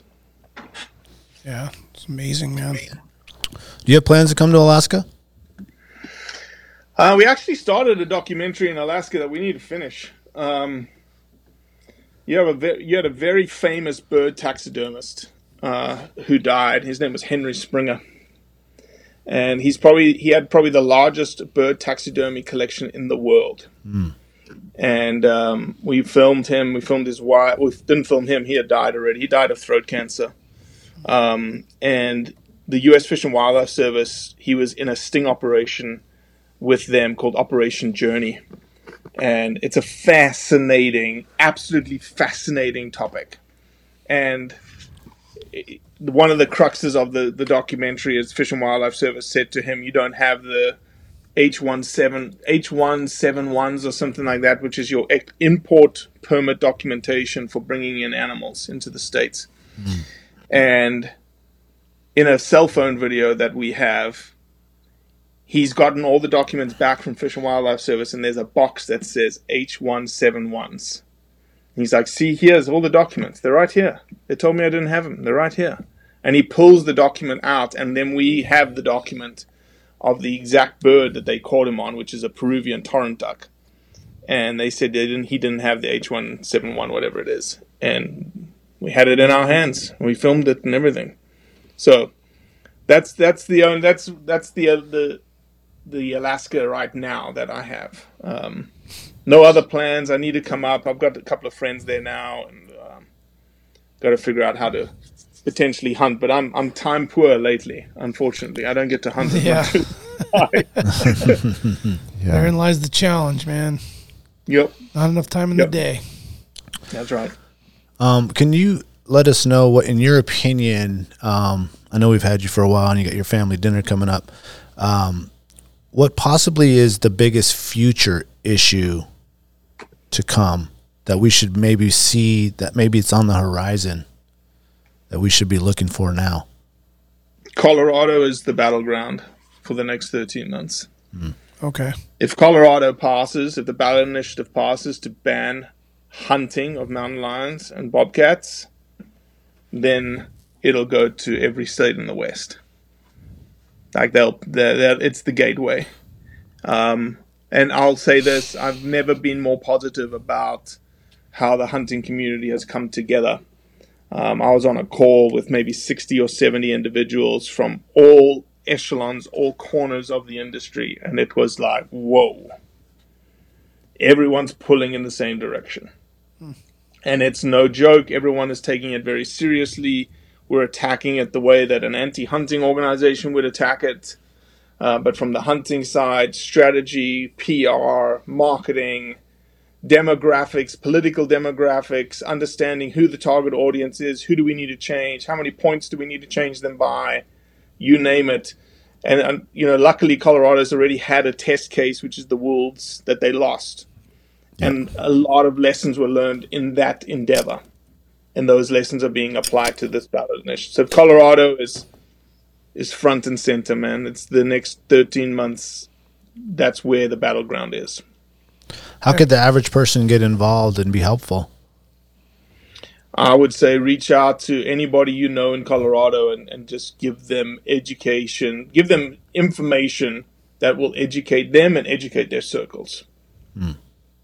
Okay. On the local front. Yeah, because, if they win that arm wrestling battle, it just is a downhill slide after that, right?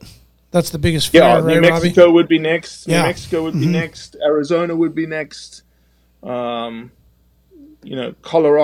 not Colorado, but Utah or Washington State, Oregon, that try and push it in Utah.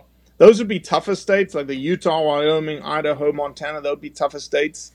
You got to look at the more, bluer states. Oregon and Washington for sure. But Oregon, Washington State, California's already banned them. New Mexico, Arizona, definitely. New Mexico would be next on the chopping block for sure. Colorado is the proving ground. New Mexico would be next. Well, it's good to know, man. Yeah, we don't want people telling us what we can and can't do there. Yep. Well, and then just going against science. I mean, that's the that's the big issue with it, is that they're doing it all emotionally instead of through science, biology.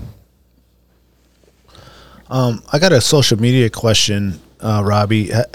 Have they ever tried to shadow ban your account or close your account down because what you're doing, the work that you're doing?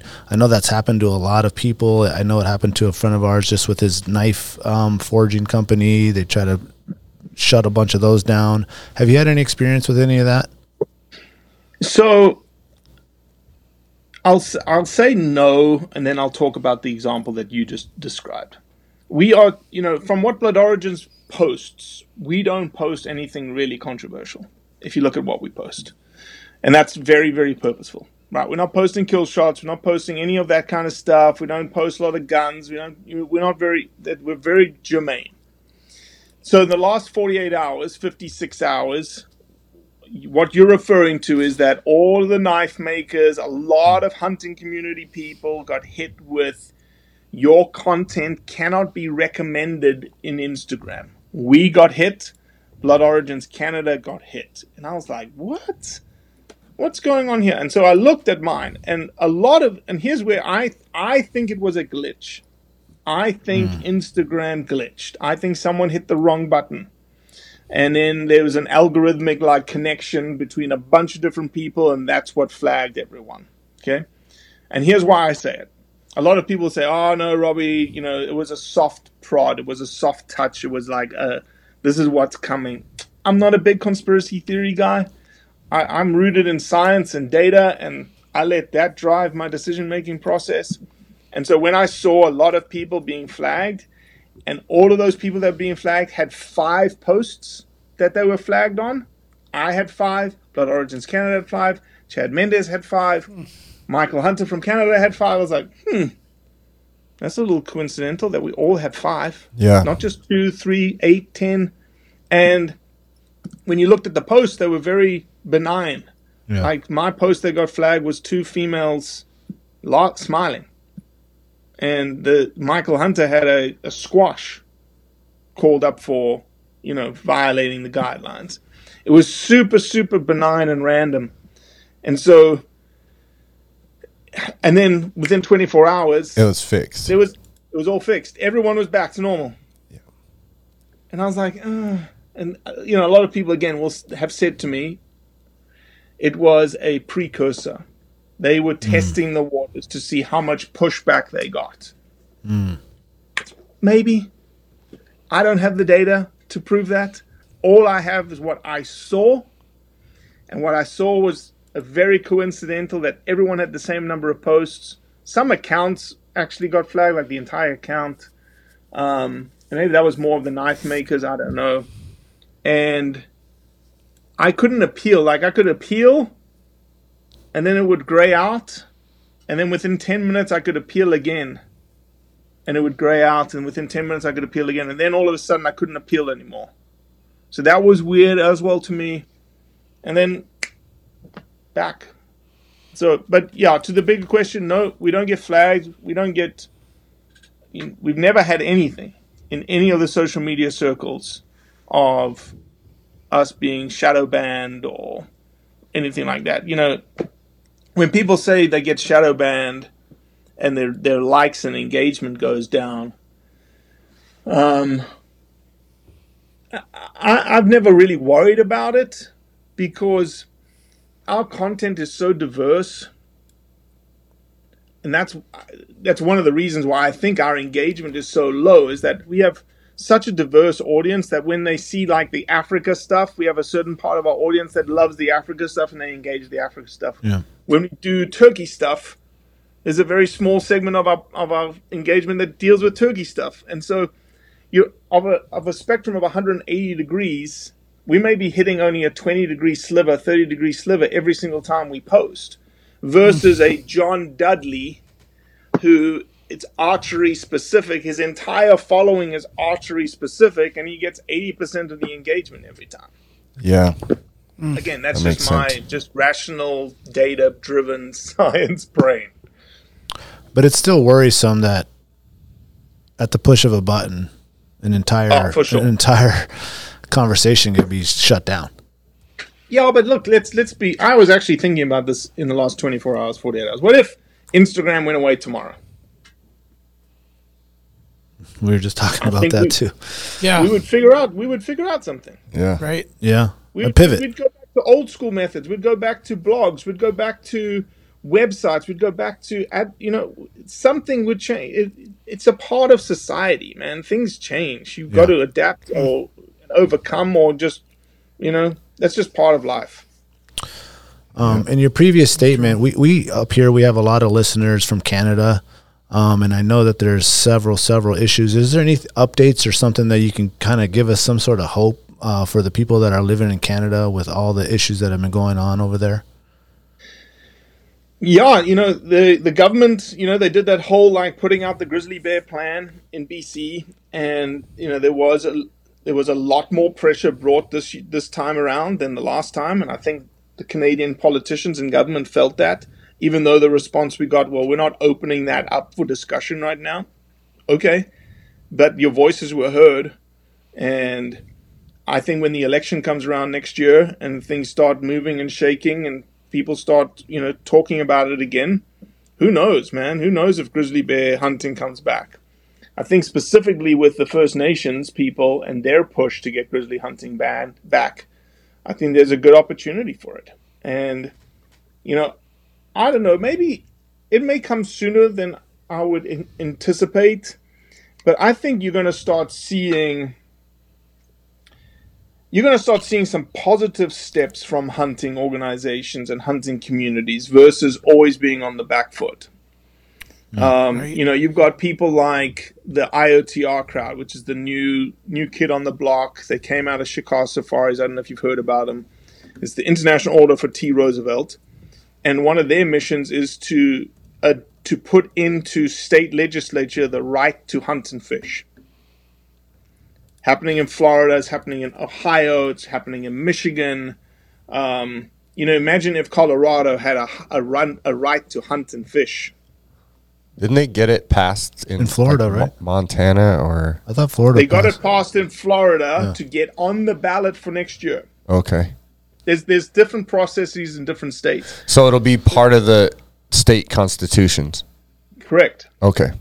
Yeah. And that seems like they're playing offense. Yeah. It's an offensive move. Yeah. Yeah. Yeah, I like the movement has gone a lot more proactive than reactive. Yeah, and it's going to get more and more. We're just, at the beginning of everything. We're at the beginning of a howl.org. Imagine what howl looks like in 5 years or 10 years' time. Yeah. Right? Yeah. And we start saying, okay, well, let's get freaking trapping back in New Mexico. Yeah. Let's do it. It's very encouraging. Yeah. It's very encouraging. Yeah. It is. And it's, again, it kind of falls all back to awareness. Yeah. Yep. Yeah, it gets back to awareness, and again, my job is to put information in the brains of you three, so that the next time you're having a dinner conversation, next time you're in social media and you see a comment X or comment Y, you're like, Robbie said this. I feel confident enough to have an intelligent conversation with someone and say, hey, I actually think it's like this because I heard, this and this, and I saw this, this, and this. Same thing in social media. What we're doing is we're giving you information. That's number one. But I think we're giving you the confidence to engage. We're giving you the confidence to say, I know enough about this topic that I can engage. Yeah, the talking points. Yep. The tools. Yep. Just handing you the tools. Nope. Well, thank you, Robbie. Thank you for coming on and spending your Sunday with us, and for all the work that you've done and will continue to do. And for anyone that's listening, Blood Origins is the podcast. You can find it on Apple and Spotify, and Blood Origins is also the Instagram channel. Is there any other plugs that people should check out? Yeah, just bloodorigins.org is our website. You can find all our conservation projects. You can find pretty much everything on that website. Google Blood Origins. And lastly, what I'd say is if anybody is interested in supporting us, we have a supporters program that you can win a bunch of really cool stuff every single month. And it's for the cost of a cup of coffee a month. $3 is our lowest membership entry. It's not even a membership. It's $3 to just join, but you can give 4, you can give 5, you can give 10, you can give $20 a month. It's the cost of a cup of coffee at Starbucks or wherever, whatever coffee company you like to get your coffee at. Yeah. And it really helps us do what we do every single day. Awesome. Yep. Awesome. Thank you. Thank you very much, Robbie, and go enjoy your family there. And thank you for the audience for listening and for you for taking your time with us. We appreciate you. No, thank you guys. Much appreciated. Yeah. Hope to see you at Winter Strong, and maybe we can plan on getting you up here some point on a hunt. Yeah, we'll be actually debuting Lionheart at Winter Strong. The Colorado Lion film. It's going to be at Winter Strong. Sweet. Awesome. Well, thank you, Robbie, for your time spent with us this afternoon and everything you're doing, your positive energy and influence on hunting culture. Keep it up. You're very, you're making, I think you're going to make a lot of people excited about getting into this. And thank you very much for everything. Thank you, boys. Yep. Good All night. right. Bye.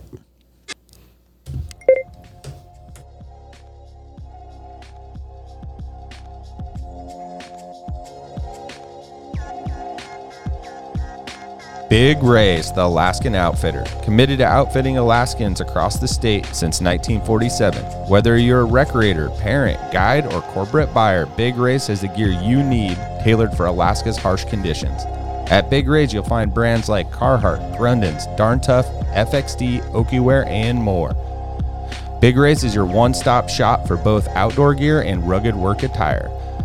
Check out their new exclusive line of durable but affordable waders inspired by and named after the majestic Aralak River in remote western Alaska.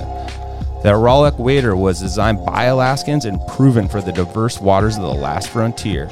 Visit Big Ray's at any of their 5 locations statewide, 2 in Anchorage, 2 in Fairbanks, 1 in Kodiak, or check them out online at bigrays.com. Tailored Restoration, helping Alaskans turn disasters into new beginnings since 1972. Their 24-hour services include fire, water, mold, post-emergency cleaning, and repairs. Tailored built its reputation with years of committed and reliable service to the community with innovative restoration and home remodeling. When you have an unexpected home issue at the most improbable time, Tailored has an emergency response number with trained professionals available to help you anytime, day or night. Tailored Restoration has locations to serve you in Anchorage, Eagle River, Matsu, or Fairbanks. Give them a call at 907-344-1239 or make an appointment today at tailoredrestorationalaska.com. Total Truck, Alaska's premier supplier for custom automotive accessories and overlander products. If you want to customize your vehicle, talk to the team at Total Truck, where you'll find their expertise along with top brands such as ARE, RSI Smart Caps, Goose Gear, iCamper, Frontrunner, Rigid Lights, Rhino Lining bed liners, and everything you need to outfit your truck or SUV. Want to turn your truck into a sleeping option? They have rooftop tents, custom camping equipment, electronics, and solar energy packages to keep you powered up deep in the backcountry. Stop by their store location on Dowling between the new and old Seward Highway, or check them out at TotalTruckAK.com.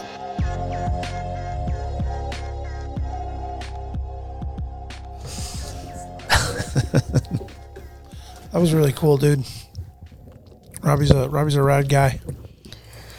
You could just feel the like the passion in his voice. Mm-hmm. Well, it's crazy that he's like taking this on, and that he really wasn't really like he didn't grow up in hunting. Like it's like his heritage, and he's not even like a big hunter. But he's like into it. No, he's like newer kind of. Yeah, you can tell.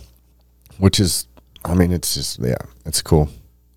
It's important to have those people who are dedicated to it. Like the amount of time that these guys put into this stuff, like all these organizations, it's crazy. Well, I'm amazed that he had to go the nonprofit route and didn't have all these huge companies trying to back him. Yeah, because right. Because he's fighting the fight for your own company. The less hunters and the less people that are doing this, the less people are going to buy your shit. Yeah, but when you celebrity that, you sell more fucking Yeti cups or whatever. That's the messed up part about it, right? It's like being a teacher. It's like all that. It's like underappreciated. Yeah, undervalued socially. Very, very undervalued. And monetarily. Yeah. And so like they don't want to, and now I bet you there's a lot of those companies that are like, shit, we should have got on board. Yep. But now they probably can by donating non-profitly. You just don't see the name. Yeah. Yeah. And now, they missed that boat, and shoot, it's probably a better return. Yeah. On their investment to go a non-profit route. Yeah. It's all tax write-off. Yeah. No, it's huge. It's good. I'm glad he took the... Yeah, we need an attorney to, if someone's listening out there. Give us the full English version of what all that means. Yeah, the dummy, the nonprofit for dummies. Way down. Yeah. Like a paragraph or less. Like, how does this work? Yeah. Exactly. No words bigger than 7 letters. You do this, that, and that. Okay, I think we can do that. Yeah, that's a tough one to navigate. Well, what's really cool about like learning about how other organizations operate is through this networking platform, and the podcasting is cool because, like, well, let's start a podcast. Cool. And then you figure it out as you go. And then you start hearing about how all these other operations work, and you would never really know or get involved unless we started here. Yeah. So it's huge, man. And the cool thing about podcasts, like we brought up the shadow banning and all this shit. Like, oh yeah, podcast is like the last frontier, dude. You can just say, you could have a podcast about anything you want and say anything you want about anyone. Yeah. And there is absolutely zero fact checking. There's zero like, yeah, what this guy say? Like, you're not allowed to say that word. There's none of that. It's what can I equate it to? Until you're like under a contract, and even then, right? Like, they tried to get rid of Rogan. It just made him even more popular. Well, I mean, who was it? Who was the big artist that was like, hey, like U2 or you either it wasn't. That's who you would expect, but no, it was like fuck, how am I forgetting? It's a like classic rock guy. Oh, for Spotify or it was Spotify. Yeah. He came forward and was like, you either get rid of Rogan on Spotify or take my music off there. That's right. And they were like, okay, and they took his music off. They're like, dude, we just signed like an $80 million deal with fucking Joe Rogan. Yeah, and I forget who it is, Brandon. What it says. Well, you want me to look it up? Yeah, I wonder who that was. But there was a few. It's a huge name in rock and roll history. Yeah, I'm just blanking it right now. But it was like, it's crazy how people like get furious over stuff. But he's like, and I think like how he's talking about wolves, like that's the one. Like wolves doesn't ever like when people are like against like wolf hunting. Neil Young. Yeah. That one doesn't ever surprise me because it's like, everyone has a dog. So the wolf thing, the bear one is like, I never understand why. Like, I mean, I went through that because I saw what he posted about the whole Richard Froning thing, and I was like, dude, I gotta see this because I've heard you know, Rogan said that, like, he posted a bear one time and just got murdered. He's like, dude, you want to ruin your Instagram, just post a dead bear. And so I went through the comments, dude, and it was like, there was people saying some pretty like, horrific we shit. should chop you up. I hope your kids get eaten by a bear in front of you and you live to watch it. And like, I mean, dude, just. Well, I think the best way is to, like, okay, they set these parameters to this game of social media and just stay within those parameters. You already know you're going to be out of bounds if you show this guy with a lion or this guy with a giraffe. Oh, hell yeah. Or, you know, definitely bears. And, you know, just so you know. But I bet you if you show your open freezer with all that bear meat already packaged, it's going to be like, yeah, right on. Yeah. Oh, you guys want to see my trophy room? Yeah. Just open the freezer. Yeah, it's a bunch of meat. Yeah, that's pretty much. Yeah. I mean, that's what it is. I mean, I really commend the people that, you know, guides and other hunters that post the shit out of those dead bears. Yeah, I do. I like to proudly. see it. I'm just like, man, like, fucking A, dude. Like, we can't do that. Unfortunately, we can. It's choice. We can do whatever we want. But parameters, you said earlier, right? We're just going to ride in the lane that we feel is in our best interests, right? Mm-hmm. Image has something to do with that. So, but it's cool to see other people saying, fuck it, and doing it anyway. I love it. Yeah. Because you need those people. Well, because we've all done it and we know what it's like in the hunt and the conservation aspect of it and finding a big old male and part of the predatory, you know, management of other resources that we want to hunt. Like, there's so much more that goes to it. And that's what I see when I see a post. Yeah. You know? I still think that there could be a good word that you could say to eliminate trophy. Yeah, but and be like, this is my. But I think he's got a really good point with that. Is that they're not going to give that word up. Eventually, they will. So what? Look at time. Look at time. Back. In a matter of time, like we're saying it, then our kids are saying it, and then their friends are hearing it, and then here you go in 20 years, trophy hunt is not even a word. It's now whatever. And you know what? What really, like, it fucking irks me to hear this word trophy hunting. My whole life growing up, just good old blue collar family, just got our moose hunter, caribou hunting every year. Never did anybody ever say one time in camp, we're out here trophy hunting. Like, I never even heard that ever. No. Well, no one would even look at that on the wall and be like, nice trophy.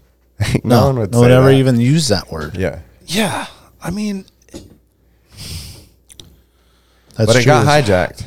It got hijacked, just like a lot of words and things that you can and cannot say within the last 10 years. I think that's what you do. You just like, we just take the word back by, like, we post our own trophy hunting pictures and we label it that, like, trophy hunting. And then it's not a picture of that at all. It's like you stuck in the side-by-side winching out. Yeah. You're the heavy backpack just soaked in sweat, dying, wanting to, like, just help. Changing two blown out tires on the trailer on the side of the highway. Come on, man. Like, trophy hunting. Yeah.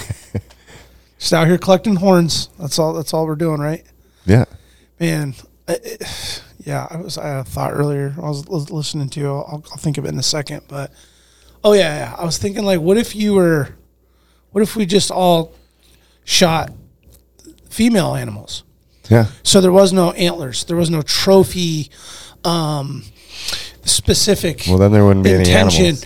Well, that's what I'm saying. So would you be like, want, you were, hey, I'm shooting this cow moose for the meat. Fair, because subsistence way you would be able to do that anyway. Yeah. But what if, like, what if you couldn't shoot the old males? You couldn't shoot bulls. You couldn't shoot, big sheep or whatever. And you were posting pictures of those. Would you be a trophy hunter at that point? Well, he had a good point that it was kind of invented with the Africa thing, which where a lot of those there's no antlers or horns on a lion or a leopard. Well, and the other thing is you can't bring your meat home, so you're like coming home with the trophy. Yeah. Right. Yeah, that's how it got. That's 100% like how it got invented. Can't bring the zebra meat home. Yeah. But what's really cool about those kills is all that meat goes to a local village, like on the spot. Like immediately goes to feed family and children and shit. So like all of it. I mean, that's what's really cool about those harvests on those animals is, man, they're definitely going, like, we still can be as guilty as anybody harvesting some meat and having a little bit of extra freeze burn in the back corner and be like, damn, man, I lost 4 or 5 pounds of meat and being wasteful, right? But I don't waste it. I just cook it, give it to the dog. Well, you know what I mean. Like, whatever that case is. I'll tell you what, my dog loves trophies. She loves trophy meat? Yeah. She'd be eyeing my stuff on the wall like, that's a big snack up there. Because we've been feeding her, like, the antlers. And now they have, like, when you go to the dog store, dude, they got so many cool, elk antlers. Elk, moose. You can get caribou. You can get specific as horns. you want, dude. All made here. Yeah. Oh, all of it. Yeah. So I've been like, let me see if she likes this moose. She likes them all, dude. But now I see her, like, looking up at the wall, don't dude. let the caribou fall. I'll chat with her in the backyard. Yeah. Well, Brandon's dogs, my son's dog has, because he chews on I don't know, like domestic sheep horn. Yeah. And I have that deadhead horn, single horn that I have is like it's on my coffee table. Oh, so it just like sits there as like a centerpiece on the coffee table. It's just one removed Dall sheep horn that we found. Yeah, deadhead, and she's gone for it a couple times, sniffing it. Yeah, she's like, man, this one's way bigger than the one I got. They're just internal instincts. Are just like, I feel like I need a gnaw on that. But it is on the table. She knows not supposed to get up there. She knows. She knows that. She's like, but I've seen her tooth it a couple times. Well, and it has a smell that you've gotten past that she's pinging. Oh, you know, yeah. I can't smell a thing on it, but just the minuscule rotten smell, they can still just like something in there. Yeah, it's still there. She's like, I know. A little bacteria without left. even tasting that, I know that thing is. I like to have one of those guys on that does all that because I'm curious what they must do something to them. Do they just boil them and then recoat them, like or do they just? No, like when you go get the snacks at like Alaska Mill and Feed or whatever, and they have like the caribou. It doesn't look like the one I brought home. You know what I mean? Like it's like cleaned up somehow. Yeah, they must treat it right.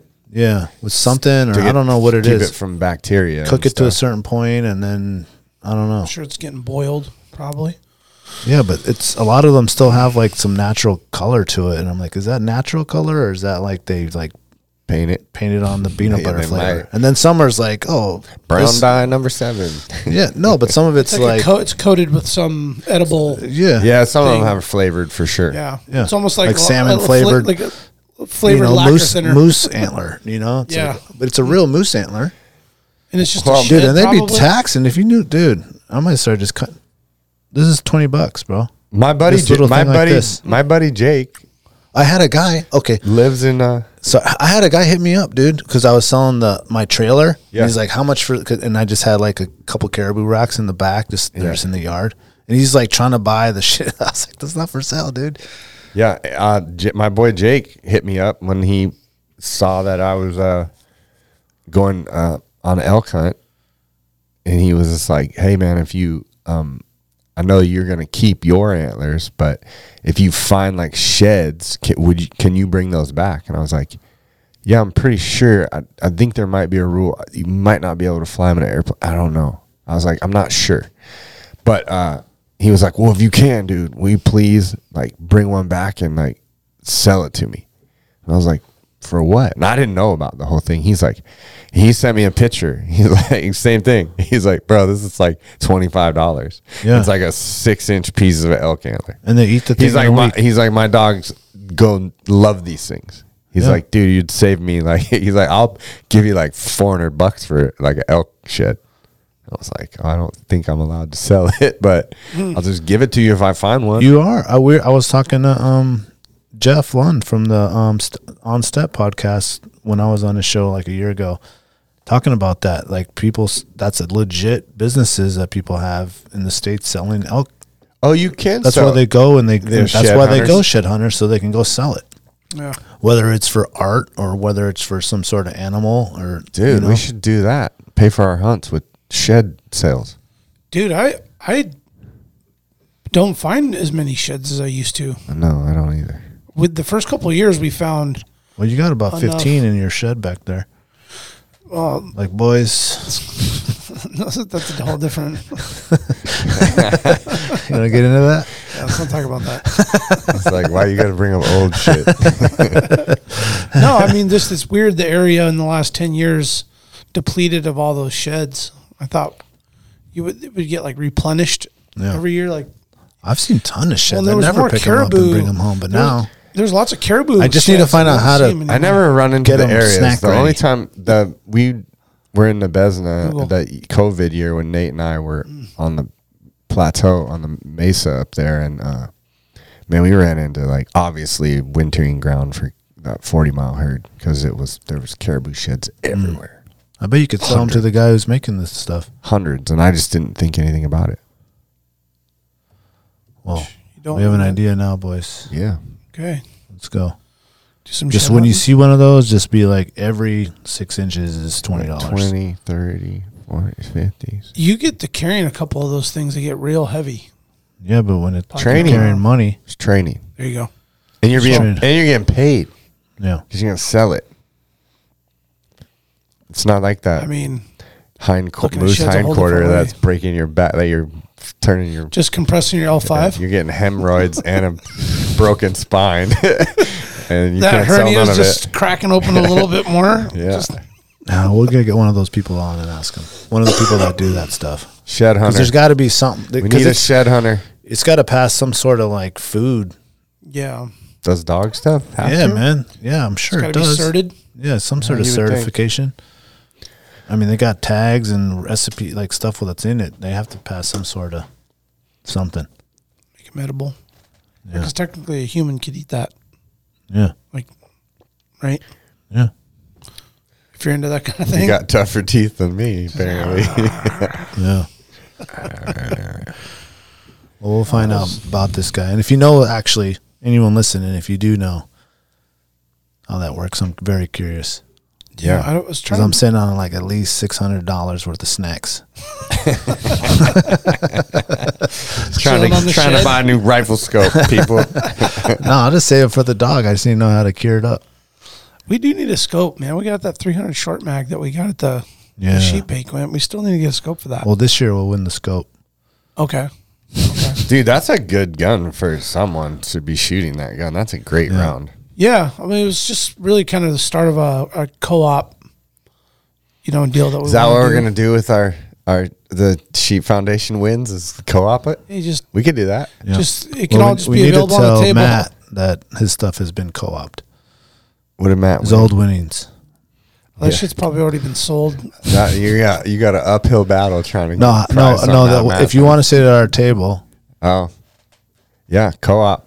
Yeah. Co-op you're table. signing up for Yep. its full co-op. Alaska Wild Project co-op The table. scope, it's a That's what we scope, a do. pack. like, Yeah. okay, you sit with us, but Yep. Got to throw it in the pot. yep, all of it. All of it. What did Matt win? He went fucking everything, dude. Jesus, Yeah, dude. this guy won win. like He a did win. cooler, a Big jacket, Kyle, a man. Big Kyle knife. wins the nice firearms. Yeah. Too. Yeah. Okay, there we go. Now we know the plan. We just stop So we're fighting gonna those roll guys. that? Yeah, Kyle's gone now, so Yeah. he'll fly up for it. he probably would actually. Just He probably- shows up. he probably If would. we tell him now, he probably would. The I'll be gigantic there. joint. Yeah. Well, thank you guys for listening. Hope you enjoyed that. I know that some of the technical issues with doing that. Yeah. It's not any much better with like Zoom, and it's just the internet sucks here. And How do you kind of get around that, man? Just like full hardwired to stuff? Or just better Yeah, you Wi-Fi gotta. connections? Yeah, you gotta have a high speed. just got to fly them in Connection. like Joe Rogan does and have them sit Okay. there. Yeah. I'd like to look into that. Because, yeah, it was... We'll work on it. We'll see Yeah. if there's something better we can do. the more we have these opportunities... Starlink, dog. Just get the full Starlink? Yeah. The studio? Yep. Good That's start. Starlink on the roof. Don't worry about Make it this anymore. thing mobile. Sprinter van. Podcast booth. Sprinter van. Anywhere in the world. Starlink. It's a good idea. Shit's going to go on the road, too, so it might not be a bad idea. You could take Starlink to Moose Camp next year and just, like, podcast every night. And we're back. Every night. We will, actually. Day we one. need to get Starlink. Daniel's knees Walked flared up. 6 miles today. Got monkey butt. Daniel's got Damn. It'd be cool to have the first day. the whole thing be one podcast. But it's just like day 1, day 2, day 3, day 4, Yeah. day 5. Yep. Yeah. So it'd be a 12-day podcast. But just like 30 minutes. 10, 20 you minutes. can shorten each them. one. Mm-hmm. Yeah. Campfire. Around the campfire. All right, Starlink, here we come. Thanks, Alaska. Thank you for listening. Stay wild. You'll remember my speaking to you of what I call your overcautiousness. Are you not overcautious when you assume that you cannot do what the enemy is constantly doing? The Alaska Wild Project podcast is brought to you by the following sponsors. Barney's Sports Chalet, supplying hunters with the best hand-selected gear since 1963. The exclusive home of frontier gear built for the rugged Alaskan terrain. Your one-stop shop for all your outdoor needs. Visit Barney's today at 906 West Northern Lights. Big Rays, the Alaskan outfitter, committed to outfitting Alaskans across the state since 1947. Whether you're a recreator, parent, guide, or corporate buyer, Big Rays has the gear you need, tailored for Alaska's harsh conditions. Check out their new exclusive line of Auralic waders. Big Rays for all your outdoor gear and rugged work attire. BigRays.com. Tailored Restoration 24-hour emergency home services, helping Alaskans restore their dreams since 1972. Services include fire, water, mold, post-emergency cleaning, repair, and remodeling.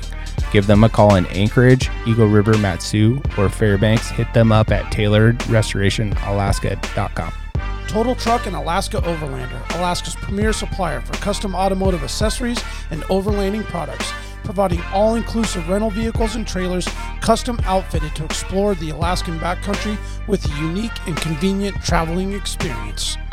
TheTreehouseAK.com, located at 341 Boniface Parkway, Alaska's own and grown cannabis and CBD store. Ask the bud tender what the strain of the day is to get your 10% off. The Treehouse, where the culture lives. AKO Farms, located in Sitka, Alaska, built from the ground up with concentrates as their single motivation, with exclusive products such as their sugar wax, full spectrum diamond sauce carts, and more. Ask your local bud tender about AKO. Marijuana has intoxicating effects and may be habit-forming and addictive. Marijuana impairs concentration, coordination, and judgment. Do not operate a vehicle or machinery under the influence. There are health risks associated with consumption of marijuana. For the use of only by adults 21 and older. Keep out of the reach of children, and marijuana should not be used by women who are pregnant or breastfeeding. The Bait Shack, located on Ship Creek upstream of the bridge. Can't miss the bright red shack. They are the go-to fishing gear rental and guide service on Ship Creek. Tight lines and fish on. Come hook into the action with them. Hit them up at thebaitshackak.com. Lawn Pro AK, Alaska's year-round professional property maintenance team. Services include weekly lawn care, custom landscaping, fertilizing, weed control, turf repair, and more. Schedule your free estimate at lawnproak.com. Alaska's OG cider company, Double Shovel, crafting gluten-free colonial-style ciders founded as a healthier, non-inflammatory brew option. Drop by their Pop and Tap room in Anchorage off of 58th and Arctic or visit the second location in Kodiak. Double Shovel, award-winning ciders. The Alaska chapter of Backcountry Hunters and Anglers. BHA is the voice of our Alaskan public lands, waters, and wildlife. Their goal is to uphold our hunting and fishing legacy while keeping our public lands wild. Stand up today and join BHA at backcountryhunters.org. Alaska Mining and Diving Supply, located in Anchorage, is our go-to for powder sleds and utility rigs. Whether you're in the mountains with the flat bill bros, running trap lines, or hauling freight, they have the selection to get you dialed from peaks to the valleys. Find them on Commercial Drive or akmining.com. Should you not claim to be at least his equal in prowess and act upon the claim? I say try. If we never try, we shall never succeed. This proposition is a simple truth, and it's too important to be lost sight of for a moment. If we cannot beat the enemy where he now is, we never can. It is all easy if our troops march as well as the enemy, and it is unmanly to say they cannot do it.